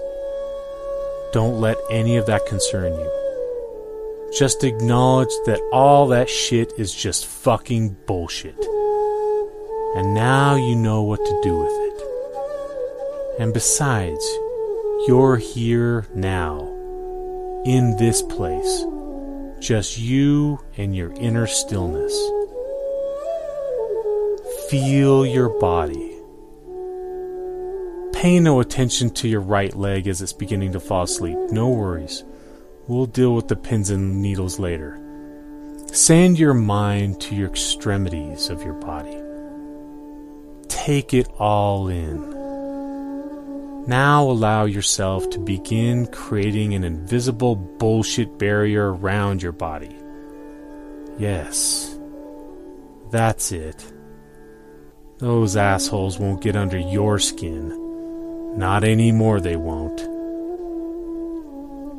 They won't get jack shit from you any longer. Breathe in your newfound strength. And breathe out all that fucking nonsense. If your thoughts continue to drift back to that three-ring shit show that is reality, just bring your attention back to your breathing. And with each breath, Say what your inner body is now feeling. Go fuck yourselves. With passive acceptance, just allow all the distractings to float by. Go fuck yourselves. With each breath you take, your thoughts will become lighter, and all those soul-eating cocksuckers will bounce off your bullshit barrier and become exactly what they are. Nothing. Take a moment to appreciate this silence. Now this is your own sacred grove. Own this shit. This is your shit. None of those assholes could even come within a mile of your newfound sacred place. You feel weightless, stronger than ever before, confident, completely relaxed, and free of thought. And as you slowly open your eyes, greet this new world and everything in it by exclaiming, "Go fuck yourselves." And now let's focus on me for a little bit, because who doesn't love to focus on me? The very first minisode that we ever did for Infants on Thrones was episode 25. It was published on October 7th, 2013, and it's called Uchtdorf's Next Talk. And it was just something that I did as I was reflecting on, I think it was the Doubt Your Doubts conference talk that Uchtdorf did. And we didn't really know at the time that we could do minisodes. You know, we were kind of in this, we've got to do episodes that are panel discussions around an hour long. And this kind of opened the door for a lot of different formats that eventually we did on the podcast. So what you're going to hear right now is the first minisode that we ever did on Infants on Thrones, called Uchtdorf's Next Talk. Enjoy it. This is Infants on Thrones. Minisode. Hey everybody. I couldn't help but see all the excitement on Facebook this past weekend about President Uchtdorf and his talk during the Saturday morning session of conference. Now, apparently he acknowledged that church history has its warts, and that people who leave do so for many complicated reasons, more than just being offended or lazy or wanting to sin. And many people saw this as an important step in the right direction. Well, here at Infants on Thrones, we just want to help out where we can. So to ensure further steps in the right direction, we would like to publish this open letter to President Uchtdorf. See, I've actually taken the liberty to draft your next talk for you. So with no further ado, please accept this in the spirit of appreciation and gratitude and satire in which it's given. The Mormon Church is one of the fastest growing churches on the face of the whole planet. It's pretty dang awesome. In fact, people are falling over themselves right and left to join it. However, sometimes even existing members actually choose to leave it. Why the heck would anyone want to do that? Sometimes we assume it's because they're offended or lazy or sinful. But actually, it's not really that simple. In fact, there's not just one reason people leave. Remember, this church was founded by a man who asked questions and searched for hidden treasures and felt profound urges. So it's totally cool if you guys want to do all that kind of stuff too. Now, last time I spoke to you, I mentioned that we acknowledge openly that in over 200 years of church history, there have been some things said and done that would cause some people to question. These things are, well, they're things, right? They're sort of mysterious and vague and abstract. Well, at least that's how I made it sound before, but hey, let's get a little more specific now, shall we? So what are some of these questions and struggles that people have had? Well, some members find it difficult to accept that in 1826, the prophet Joseph Smith was convicted as a con man in Bainbridge, New York, for leading people on treasure hunts with a magic peepstone that supposedly showed him buried treasure in the earth. This was the same peepstone, by the way, that he later used to translate the Book of Mormon. Some members struggle when they learn that the first vision narrative evolved over time, and that Joseph didn't always claim that he saw God and Jesus together, and that several other details changed from time to time as well. Some members struggle with the Book of Mormon itself, that archaeological evidence actually refutes the official claims made within, that many of the animals and technologies and military equipment and religious practices and people of Israelitish origin never actually existed anywhere in the New World. Now, I don't want to overwhelm you with everything all at once, but these are a few examples of the many struggles that people have had.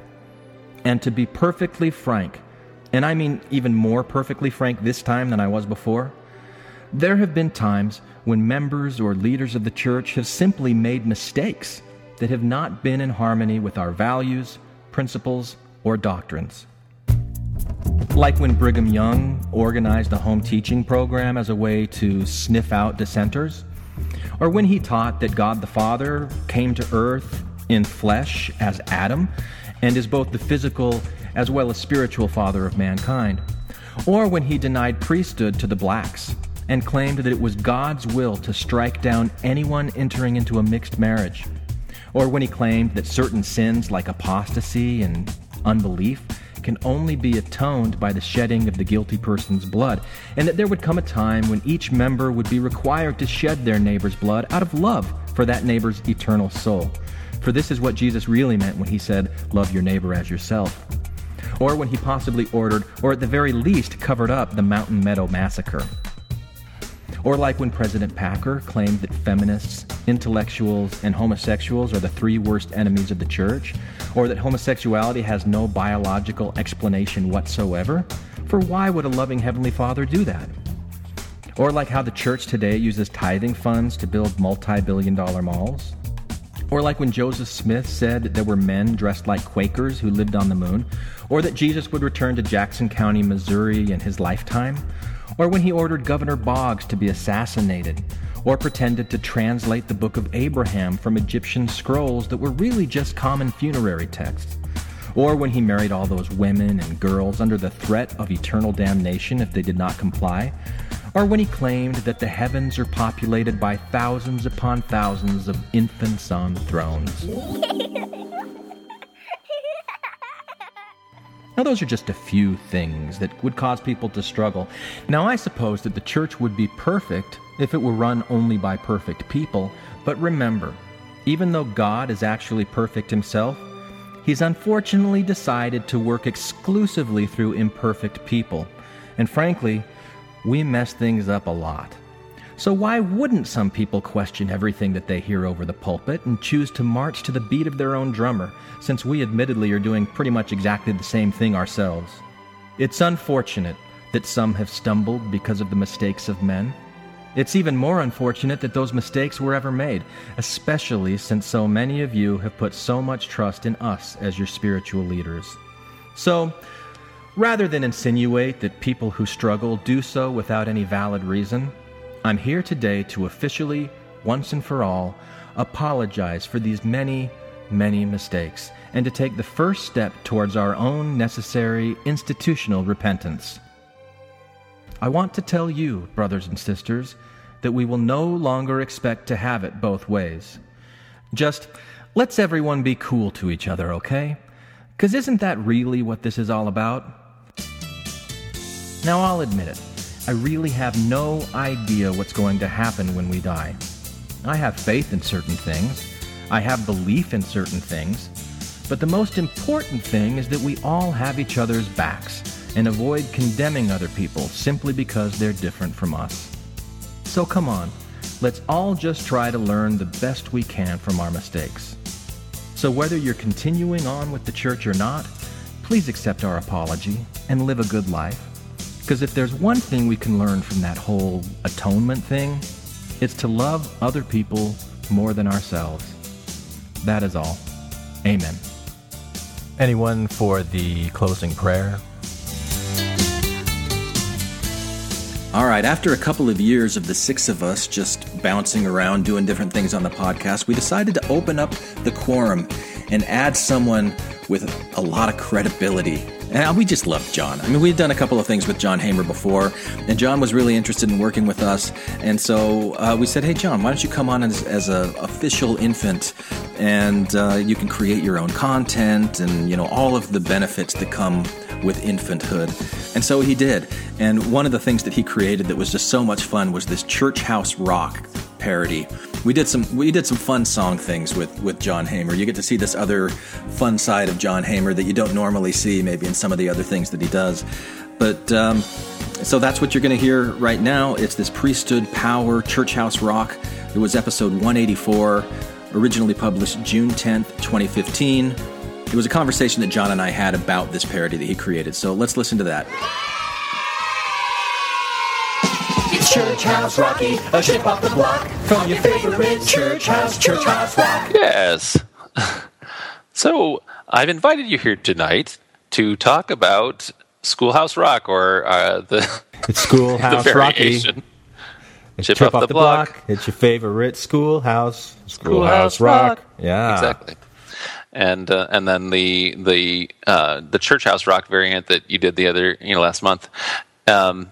Because that was just the kind of thing when I just know, based on the fact that we're right around the same age, and the fact that you have the same kind of ear for lyrics that I do, and so that I knew that in the same exact way that I have every single one of those songs memorized, that I knew Glenn would too. Yeah. So then we were talking about it as a thing, that maybe obviously our younger listeners are not as familiar with. That as a thing that is a real Gen X thing. Yeah.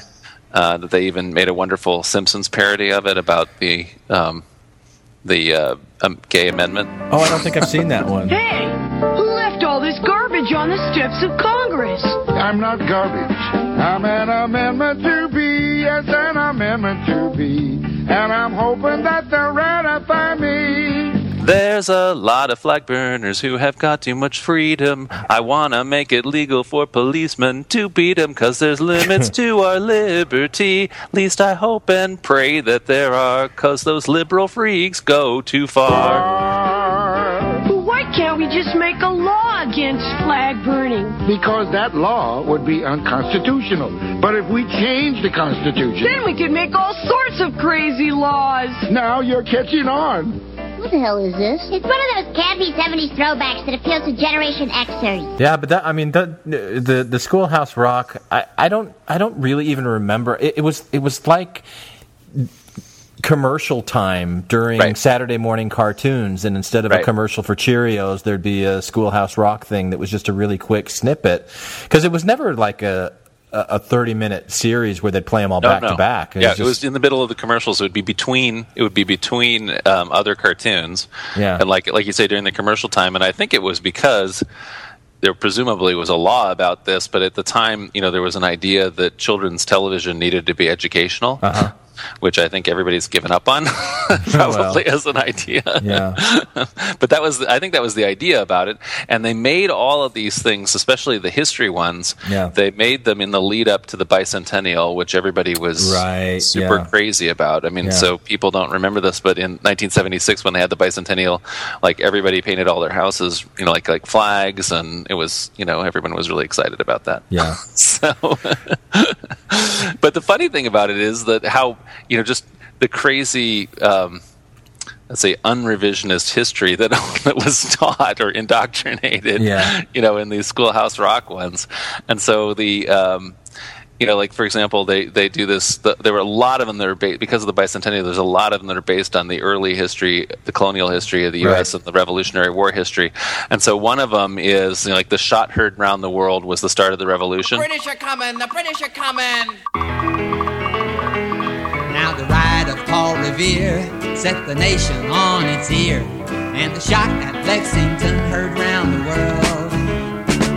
When the British fired in the early dawn, the War of Independence had begun. The die was cast, the rebel flag unfurled. And like famously, like the shot that heard round the world, in that battle, that isn't known whether it was the the Americans or the British who fired that shot. But in the song it goes, and when the British fired in the early dawn, the War of Independence had begun. The die was cast, so the now rebel flag unfurled. So in other words, so we know very, very for sure that that's the one. And likewise, the beautiful thing about the colonial one, which was called "No More Kings," is that there's an absolute the colonists have this absolute social contract with the king. Oh, they were missing Mother England. They swore their loyalty until the very end. Anything you say, King, it's okay, King. You know it's kind of scary on your own. Gonna build a new land the way we planned. Could you help us run it till it's grown? Which at the very beginning, it's like, gonna build a new land the way we plan. Would you help us run it till it's grown? Yeah, right. So from the beginning of the colony, there's this very clear social contract, with the king. When it's grown, that's the time it's going to be up. Yeah.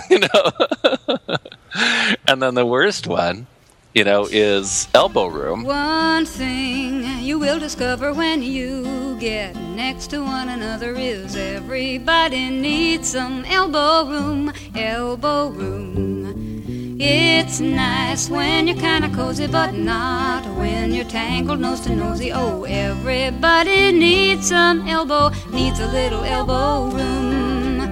That's how it was in the early days of the USA. The people kept a-coming to settle, though the East was the only place there was to go. The president was Thomas Jefferson. He made a deal with Napoleon. How'd you like to sell a mile or two? Or 3 or 100 or 1,000. And so in 1803 the Louisiana Territory was sold to us without a fuss and gave us lots of elbow room. Oh, elbow room. Which is almost... it's the Manifest Destiny song, right? Yeah, I mean, and even the word elbow room is almost like the, Hitler's breathing room thing, why the Germany needed Eastern Europe or whatever, right? But anyway, so it's Manifest Destiny, elbow room, and there's even a section of it where the line is... There were plenty of fights to win land rights, but the West was meant to be. It was a manifest destiny. There were plenty of fights to win land rights, and the colonists are essentially, getting attacked by Indians, but the West was meant to be. It was a manifest destiny. Yeah. So the Indian massacres and the genocide or whatever of the American Indians was completely. It was a manifest destiny. What can we do? Sure, it was destined. Yeah. So anyway, we had just talked about that, and then you ended up making. And then as soon as I said that this could be a thing where we could do like a church house rock, right. You just immediately ran with that, and it literally was like 15 minutes later that you produced that episode. It was fun. It was amazing, and it was just like. Hey, do you know about the USA? Do you know about the Promised Land? Let me tell you about the Book of Mormon. Yeah, and so that one was based on the preamble, and I actually I played it for my daughter tonight because she didn't remember when I had put that together, and she's like, "Oh, it's the preamble," and she knew it. It helped her take tests in high school. Yeah, me too. Yeah. So that was good for her. But so you recorded this. Was it 2 months ago? Whenever we did it, but we just decided to sit on it because we'd done so many singing episodes. We thought. Yeah, let's give the singing a break for a while, but now it's back. It's time. Well, because what had happened was you'd done this thing in like we talked about it, and then you instantly were able to create something that it was incredible, and it was just like that's insane, And so then I stayed up and spent the whole night trying to do it too, and it took me all night. And it's great. 15 minutes. And so what I had decided to do with Elbow Room, which, like I say, is the is this one about Manifest Destiny and really exterminating the Indians. I wanted to talk about just the evolution of how you go from Joseph Smith's ideas, where he is a person who is alive and believing in magic, and how that has been maintained in the Restoration, where priesthood, the idea of priesthood is just often just equated, or people think about the priesthood as being magical, and then simultaneously how that has led to also authority claims, so that there's some people that have these special keys and other people don't, which is completely inimical to my idea of priesthood. So that was the thinking behind this song. One thing you will discover when you get next to one another is everybody needs some priesthood power, priesthood power. It's nice when you've got authority to move the mountains over plains or seas. Everybody needs some priesthood, needs a little priesthood power. That's how it was in the early days of the Mormon Church. Since elders were apostles, everyone was low. Inflation was the only place there was to go. The first elder of the church was Joseph Smith. He quickly tired of sharing power with all the other elders in the church, And so in 1832 he prayed, and he got a revelation true, making him the president of priesthood power. Oh, priesthood power, priesthood power. Everybody needs some priesthood power. The utmost crust, in God we trust. There's authority there.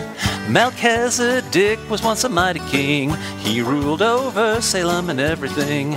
He could heal the sick and raise the dead. Raise the dead. He ordained apostles Peter, James, and beloved John to pass his mighty holy power on. They showed up and gave Joseph super duper priesthood power. The way was opened up for unchecked tyranny. There were plenty of foes, cut off with woes, but the prophet held the keys. Dispensational authority. The Gentiles, apostates, and Missourians, the anti-Mormons and sectarians, they rebelled against his priesthood powers, priesthood power. The mob martyred Joseph and Hiram both.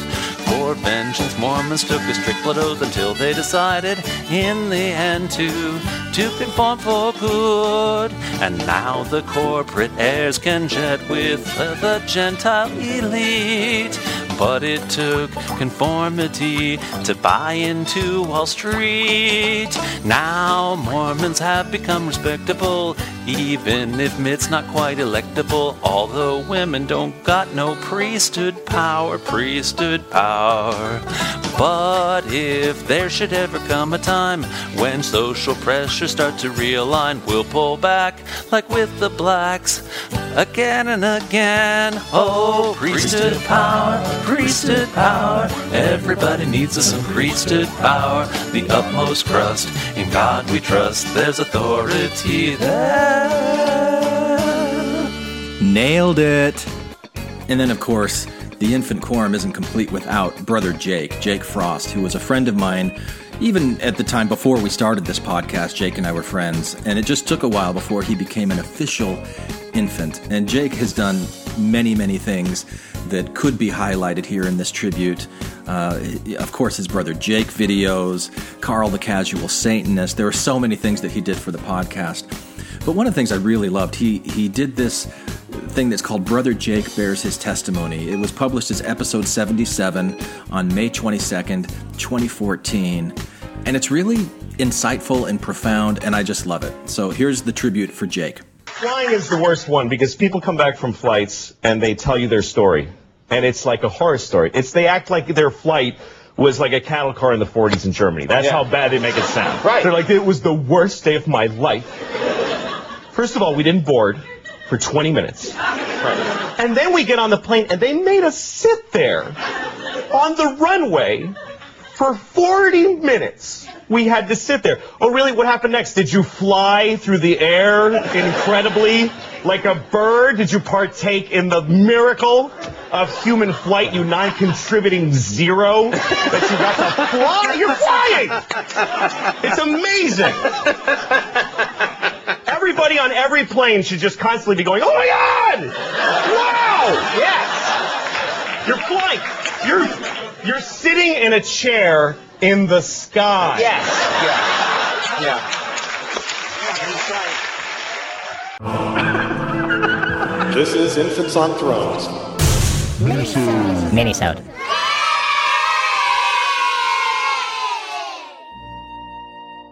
I recently took a trip to the Outer Banks of North Carolina, which includes, among other things, the town of Kitty Hawk. While there, we decided to take a short day trip to the Wright Brothers National Monument. I would have already known this if I'd really bothered to research it before, but the Wright brothers came from incredibly humble beginnings. Born in Dayton, Ohio, neither of them ever graduated from high school. They went on to own first a printing press of their own construction and then a bicycle shop where they repaired and later constructed bicycles of their own. As adults, their long-standing passion for flight began to take shape, and they began to read the reports of other flight enthusiasts and participate in the community themselves. Using only the meager earnings and tools from their bicycle shop business, they began to create kites and gliders of their own, and due to its consistent wind, sandy soil for soft landings, and relative isolation, they chose Kitty Hawk, North Carolina as their testing ground. For a few months out of each year, they'd make the multi-day journey from Ohio to the Outer Banks to test their craft, and they started to experience some success.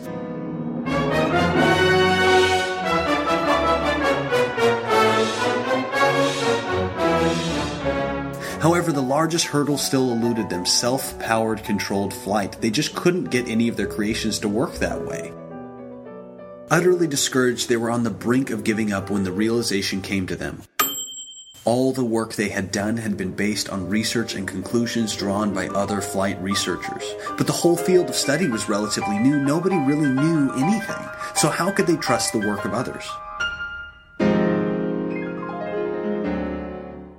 It was in this moment that, despite their lack of formal education, they distinguished themselves as true scientists. Because rather than giving up or carrying on as before, they decided to view everything reported in other attempts at flight with deep skepticism. Anything that they couldn't personally verify through experimentation wasn't going into the design. They were going to build their understanding from the ground up, brick by brick. So, with this renewed determination, they began again, and along the way, many important discoveries emerged. Using their own wind tunnel, one of the first ever constructed, and a meticulous method of trial, measurement, and evaluation, they calculated a mathematical formula for lift that is nearly identical to what is used in aviation software algorithms to this day. They also commissioned the first ever aluminum cast engine block to power their apparatus, as well as solidified the mathematical expression of why propellers work, which had yet to be explicitly stated despite the fact that the U.S. Navy had been using propeller technology for years.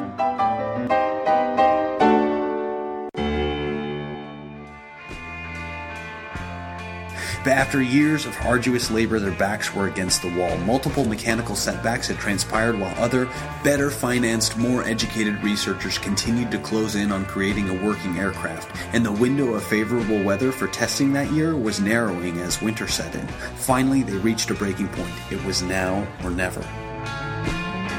So, on a blustery December afternoon in 1903, they put their little biplane on the wooden guidance track and fired up the engine. But because of the weight limitations, the engine had no radiator and therefore could only be run for a few consecutive minutes before overheating, so they were on a short timetable. Their first attempt was promising, but failed to reach the commonly accepted milestone of being airborne for 300 consecutive feet needed to count as flying. The second attempt went even further, but failed to reach the mark. Time was running out.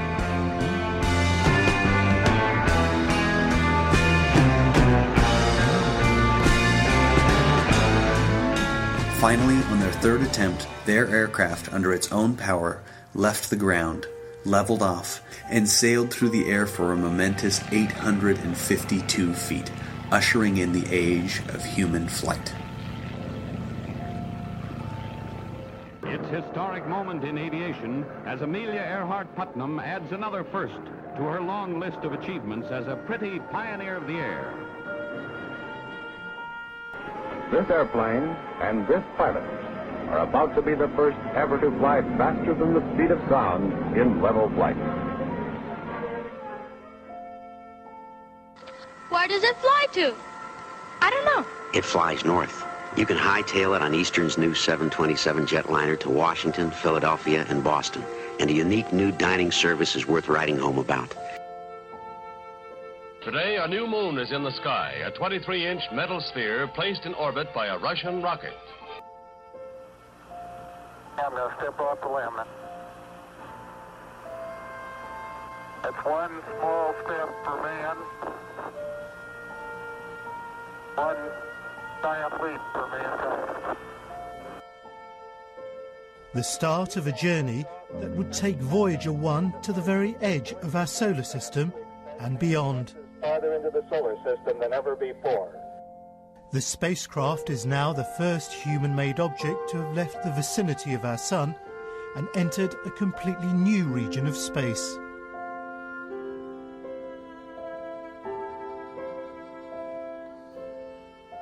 As I stood on that runway and contemplated the profound impact on humanity of what had taken place there, all the aspects of Mormonism that I've defined myself by in one way or another for so long, like who could get married to who, and temple attendance, and home teaching, and drinking coffee, seemed so small. Even the parts beyond the rules and technicalities, the doctrines and teachings I'd once found as such poignant examples of pure objective truth started to feel so narrow and one-dimensional and obviously mired in the ideals of the culture they came from in comparison to what that first flight represented for human history. That isn't to say that one somehow negates the other. I just find the idea that Mormonism's assertions of truth are somehow more important or carry greater implications for the human race than what the Wright brothers discovered absurd.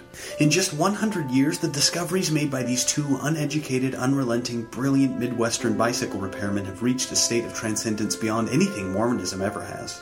Their contribution to our collective knowledge has truly rolled out like a stone cut without hands to fill the whole earth, regardless of differences in cultural upbringing, ultimately allowing mankind to accomplish feats once considered the impossible daydreams of madmen. The Wright brothers made gods of all of us, right here, in this life. And when that realization dawned on me, for the first time in many, many years, I felt like I was standing on sacred ground.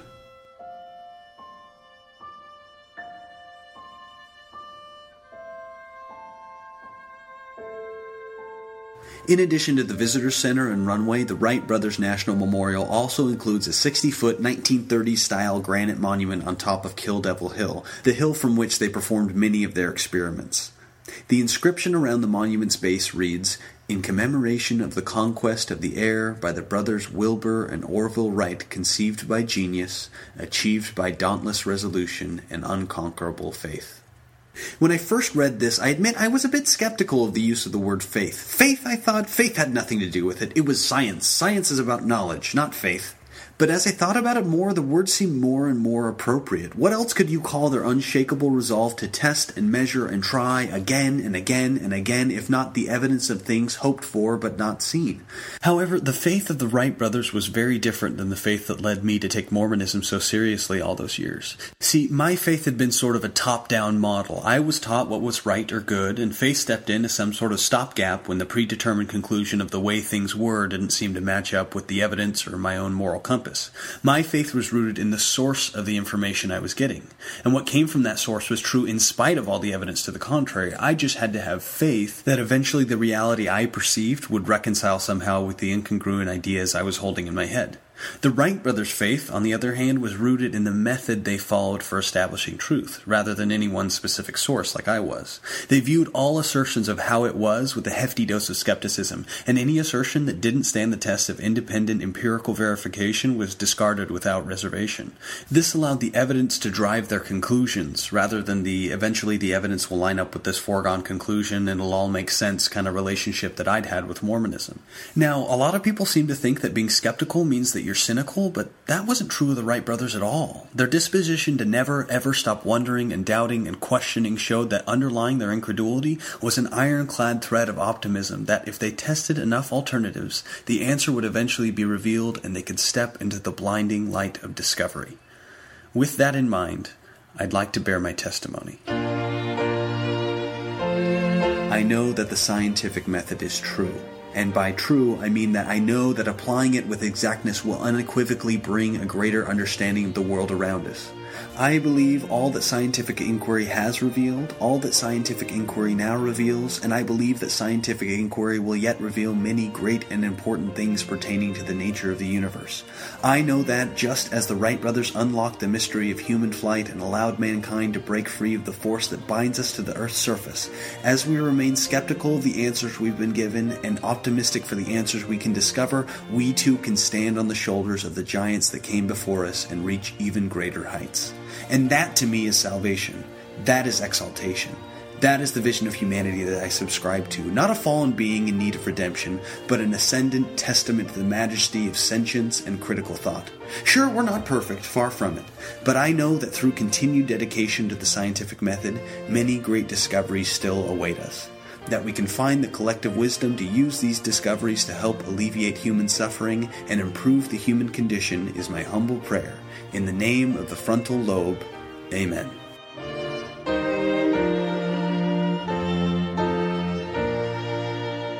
I can bring home the bacon, fry it up in a pan, and never let you forget you're a man, 'cause I'm a woman. Now, as I mentioned earlier, we had these female dudes that were part of Infants on Thrones. There was one that was named Allison, who worked with us for quite a while, and she created a minisode called Guess Who Said It that was published as episode 130 on November 21st, 2014, and that one was a lot of fun. We worked on together in the publishing and production of it. So let's listen to Allison, Guess Who Said It. Warning. What you are about to hear is admittedly a little strange. And intentionally so. It's sort of an art experiment. Think of it as taking a bunch of pithy chicken soup for the soul type common sense wisdom quotes from General Conference, some actual quotes, and then some sort of made up quotes, and combine those with a bunch of actual chicken soup for the soul ripped off desk calendar page thingies, and maybe a half a dozen or so smashed fortune cookie fortunes, and then put those in a blender with some paper mache, tie-dye, drop it all in acid, and that might explain what you're about to hear. So, turn off your mind, relax, and float downstream. It is not dying. It is not dying.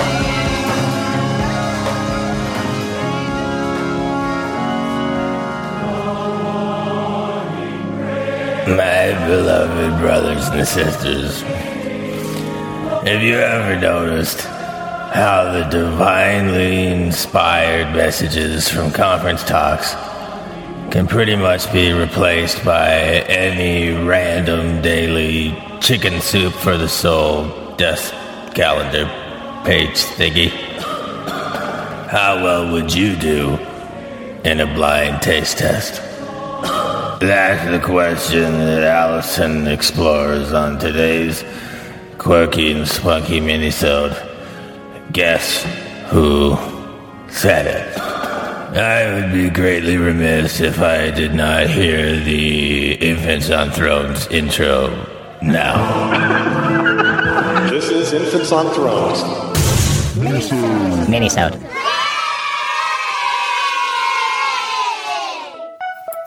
It's time to play Guess Who Said It? The game where you guess who said it.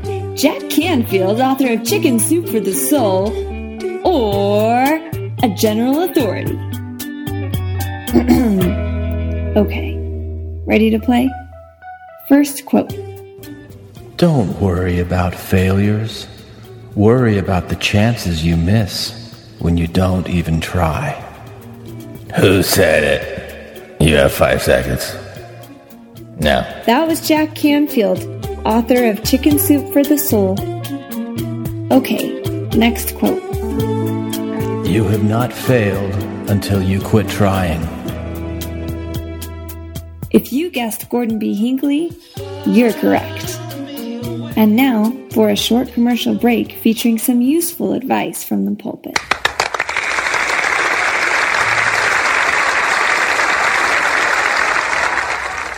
Get one of us for your trousers. Get one of us for your hair. Generally, we are thinking of truth as a verbal truth that we speak. Or I spoke the truth, or I spoke a lie. These verbal truths or verbal untruth. Like a quote out of context, withholding the rest, so I can be for you what you wanna see. I got the gesture and sounds, got the timing down. It's uncanny, yeah, you think it was Dear brothers and sisters, if you happen to be lucky enough to sleep in for an extra 15 minutes after your child has woken up, please don't be afraid to wake up and find that your child has smeared their poop all over their crib. It will sometimes happen that the little tot has managed to unhinge her diaper and begin her creative masterpiece. I promise you that when it does happen, it will make you want to vomit and get your child tested for some sort of psychological disorder. No need, sweet parents. This is totally normal. Clorox bleach is a gift from God, given to us for this purpose.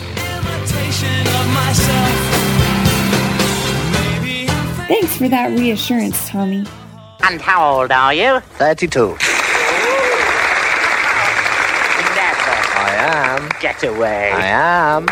Well, what prize have you got your eyes on? I have. Ooh. Well, you've just won a trip to Denver and 5 others. Oh, thank you. And also, wait for it, you have been elected as independent candidate for Paddington. Oh. Look after yourself. Get one of us for your trousers. Get one of us for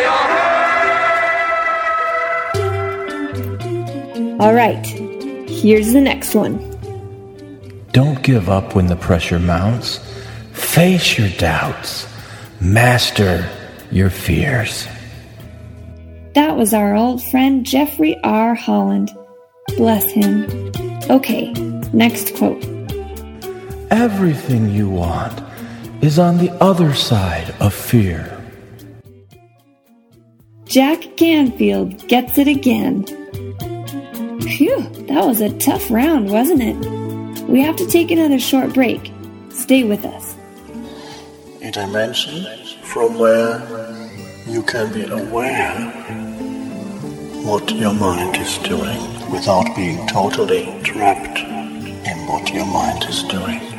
You can be aware of the floods of your emotions without being totally trapped inside your emotions.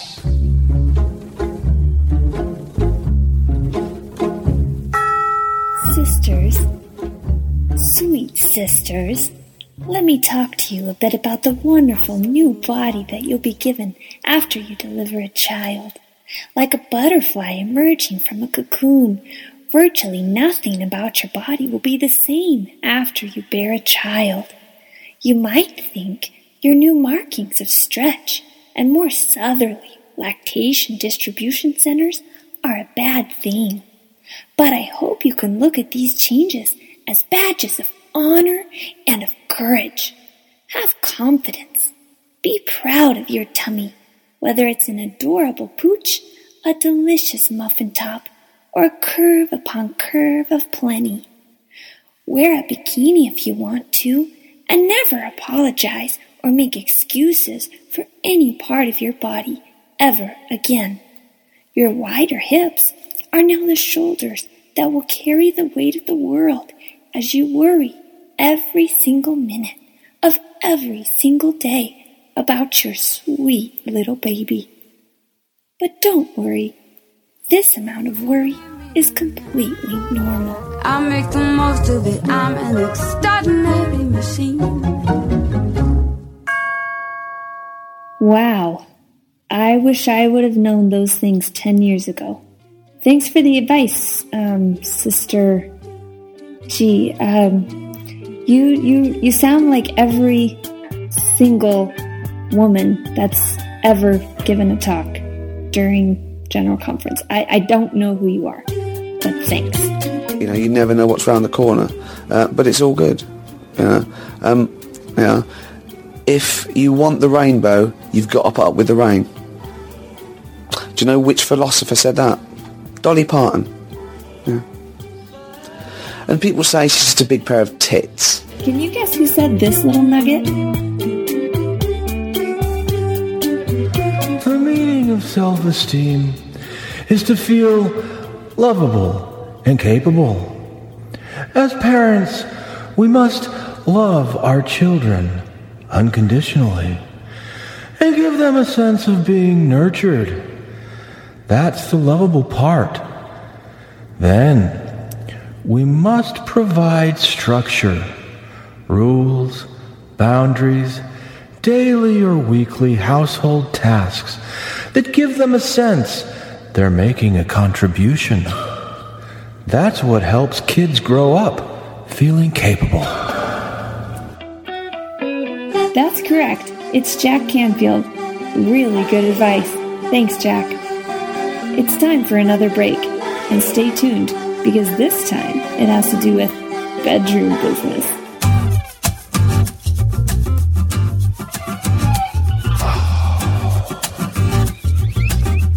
Girl, tonight we're gonna make love.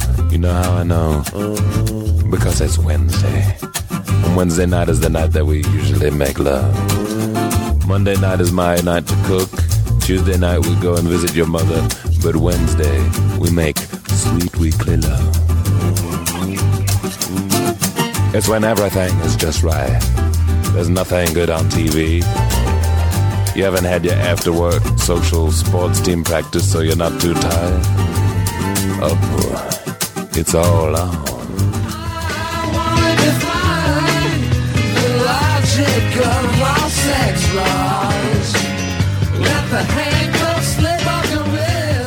Brothers and sisters, I now speak to you about a somewhat sensitive matter. Take it on. Sexual relations between lovers can be a wonderful, beautiful thing. But they can also be as raunchy, dirty, or adventurous as you'd like. Baby, take it all off. As long as both partners are first comfortable with it and both consent, I want you the way you came into the world. Then there is no sexual act that can be deemed as wrong. I don't want to feel no clothes. If it is between lovers. I don't want to see no panties. And please remember, she comes first. Elder Oaks, I had no idea you were so progressive. And now, back to the show. All right, guess who said this?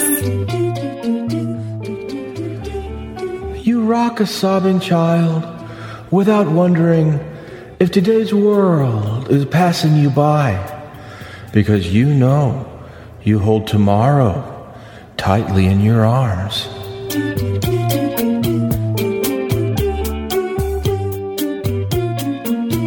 Did you guess Elder Neil A. Maxwell? No? You should have. It's time for our last commercial break. This message is brought to you by my favorite, the Silver Fox himself.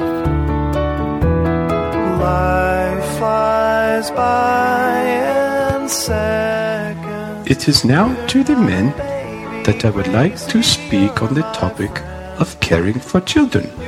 You are, by nature, fantastic at nurturing. And if you feel you're not, then all it takes is a little practice. Your caring spirits might be hidden a bit below the surface because of years of being told to be tough and strong. And some people might have made you feel inadequate as a nurturing force in the world. But, brethren, just because you have no mammary glands doesn't mean you can't nurture your children just as well as the women in your life. Test it out, and I think you will find this to be true. Nobody else is ever gonna see but you and me, my little girl. Meanwhile, high in the Swiss Alps, two elderly Scotchmen munch on a rare cheese. Wonderful stuff, this, Agnes. Aye, it's wonderful stuff.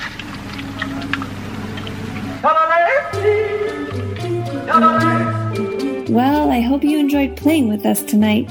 And remember, as Jack Canfield says, you don't need coffee.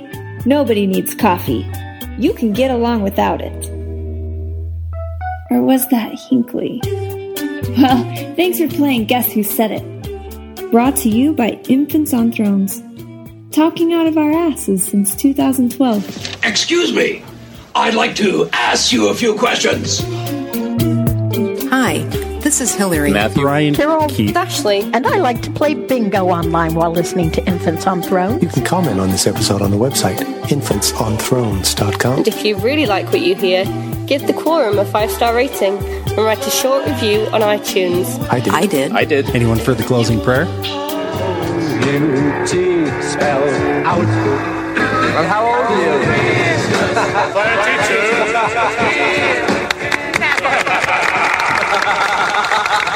Well, you're gonna cry. Get on the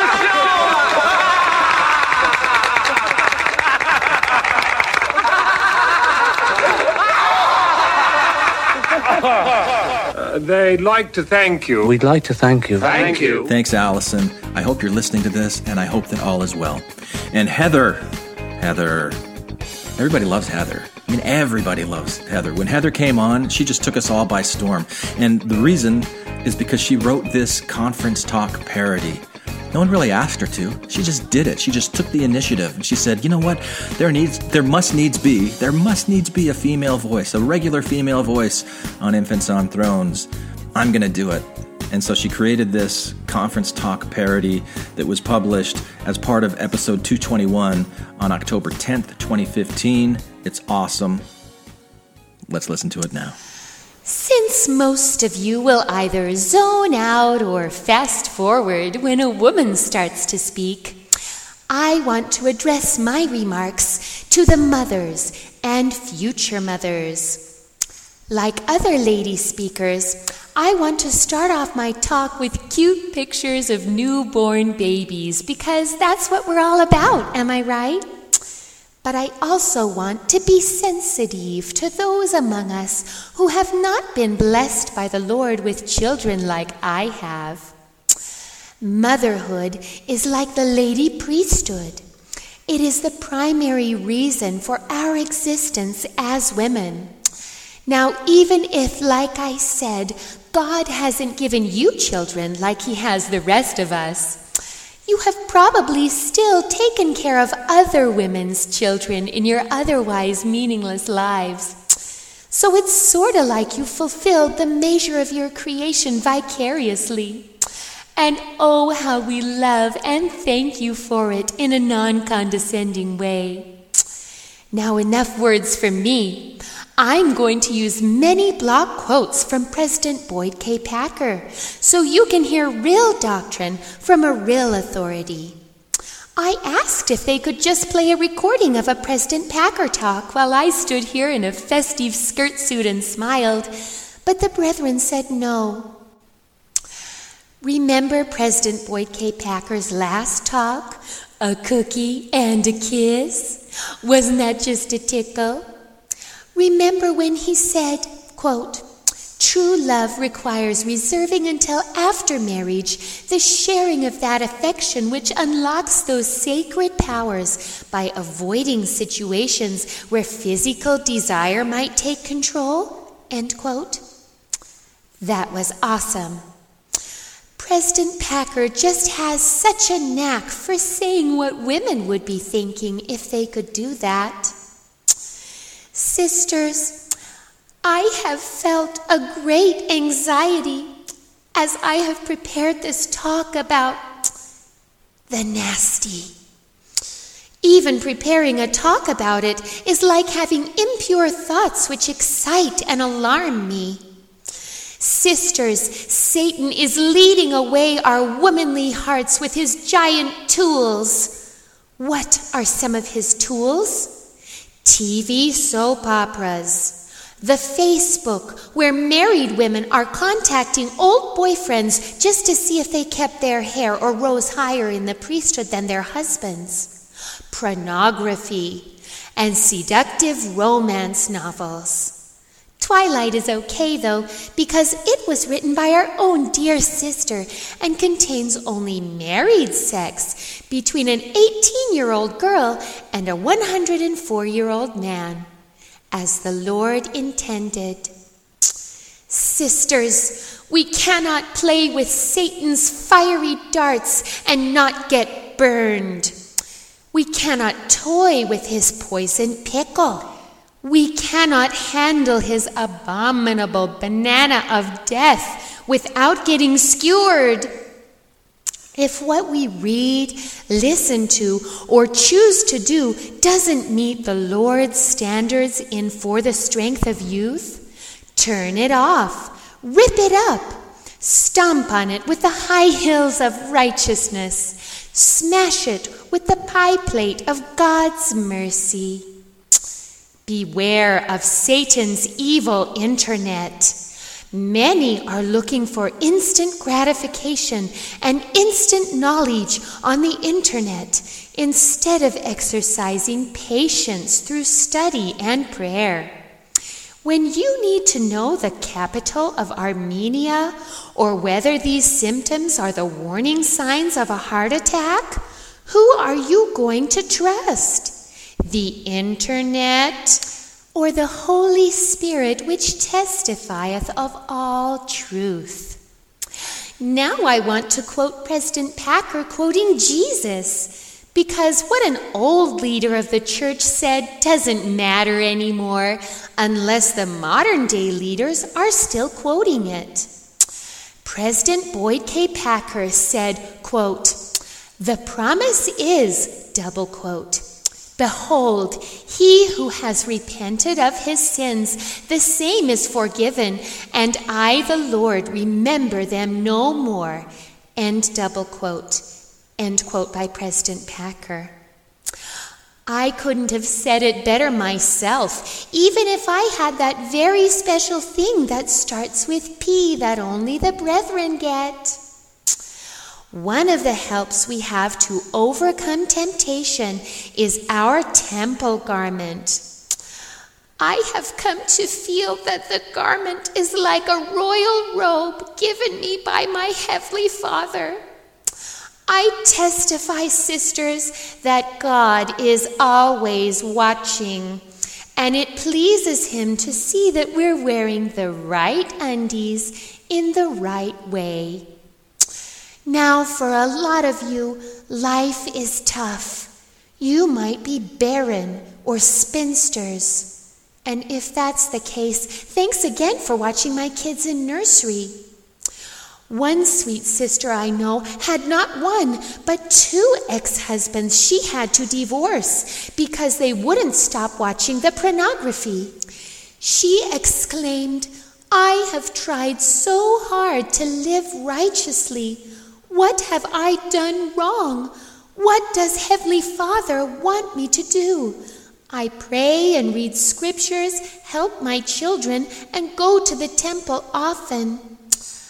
I felt like shouting out, "You are doing it. You are doing all that Heavenly Father wants and hopes you will do. He just doesn't feel like blessing you yet." I don't know why life is so hard, but there's this Boyd K. Packer quote that makes it all seem kind of okay somehow. President Packer said, "We've always counseled for our Japanese members to marry Japanese, our Caucasians to marry Caucasians, our Polynesians to marry Polynesians." Oops, that's the wrong quote. It was, "Some things that are true are not very useful." No, that wasn't it. "It can be compared to a little factory."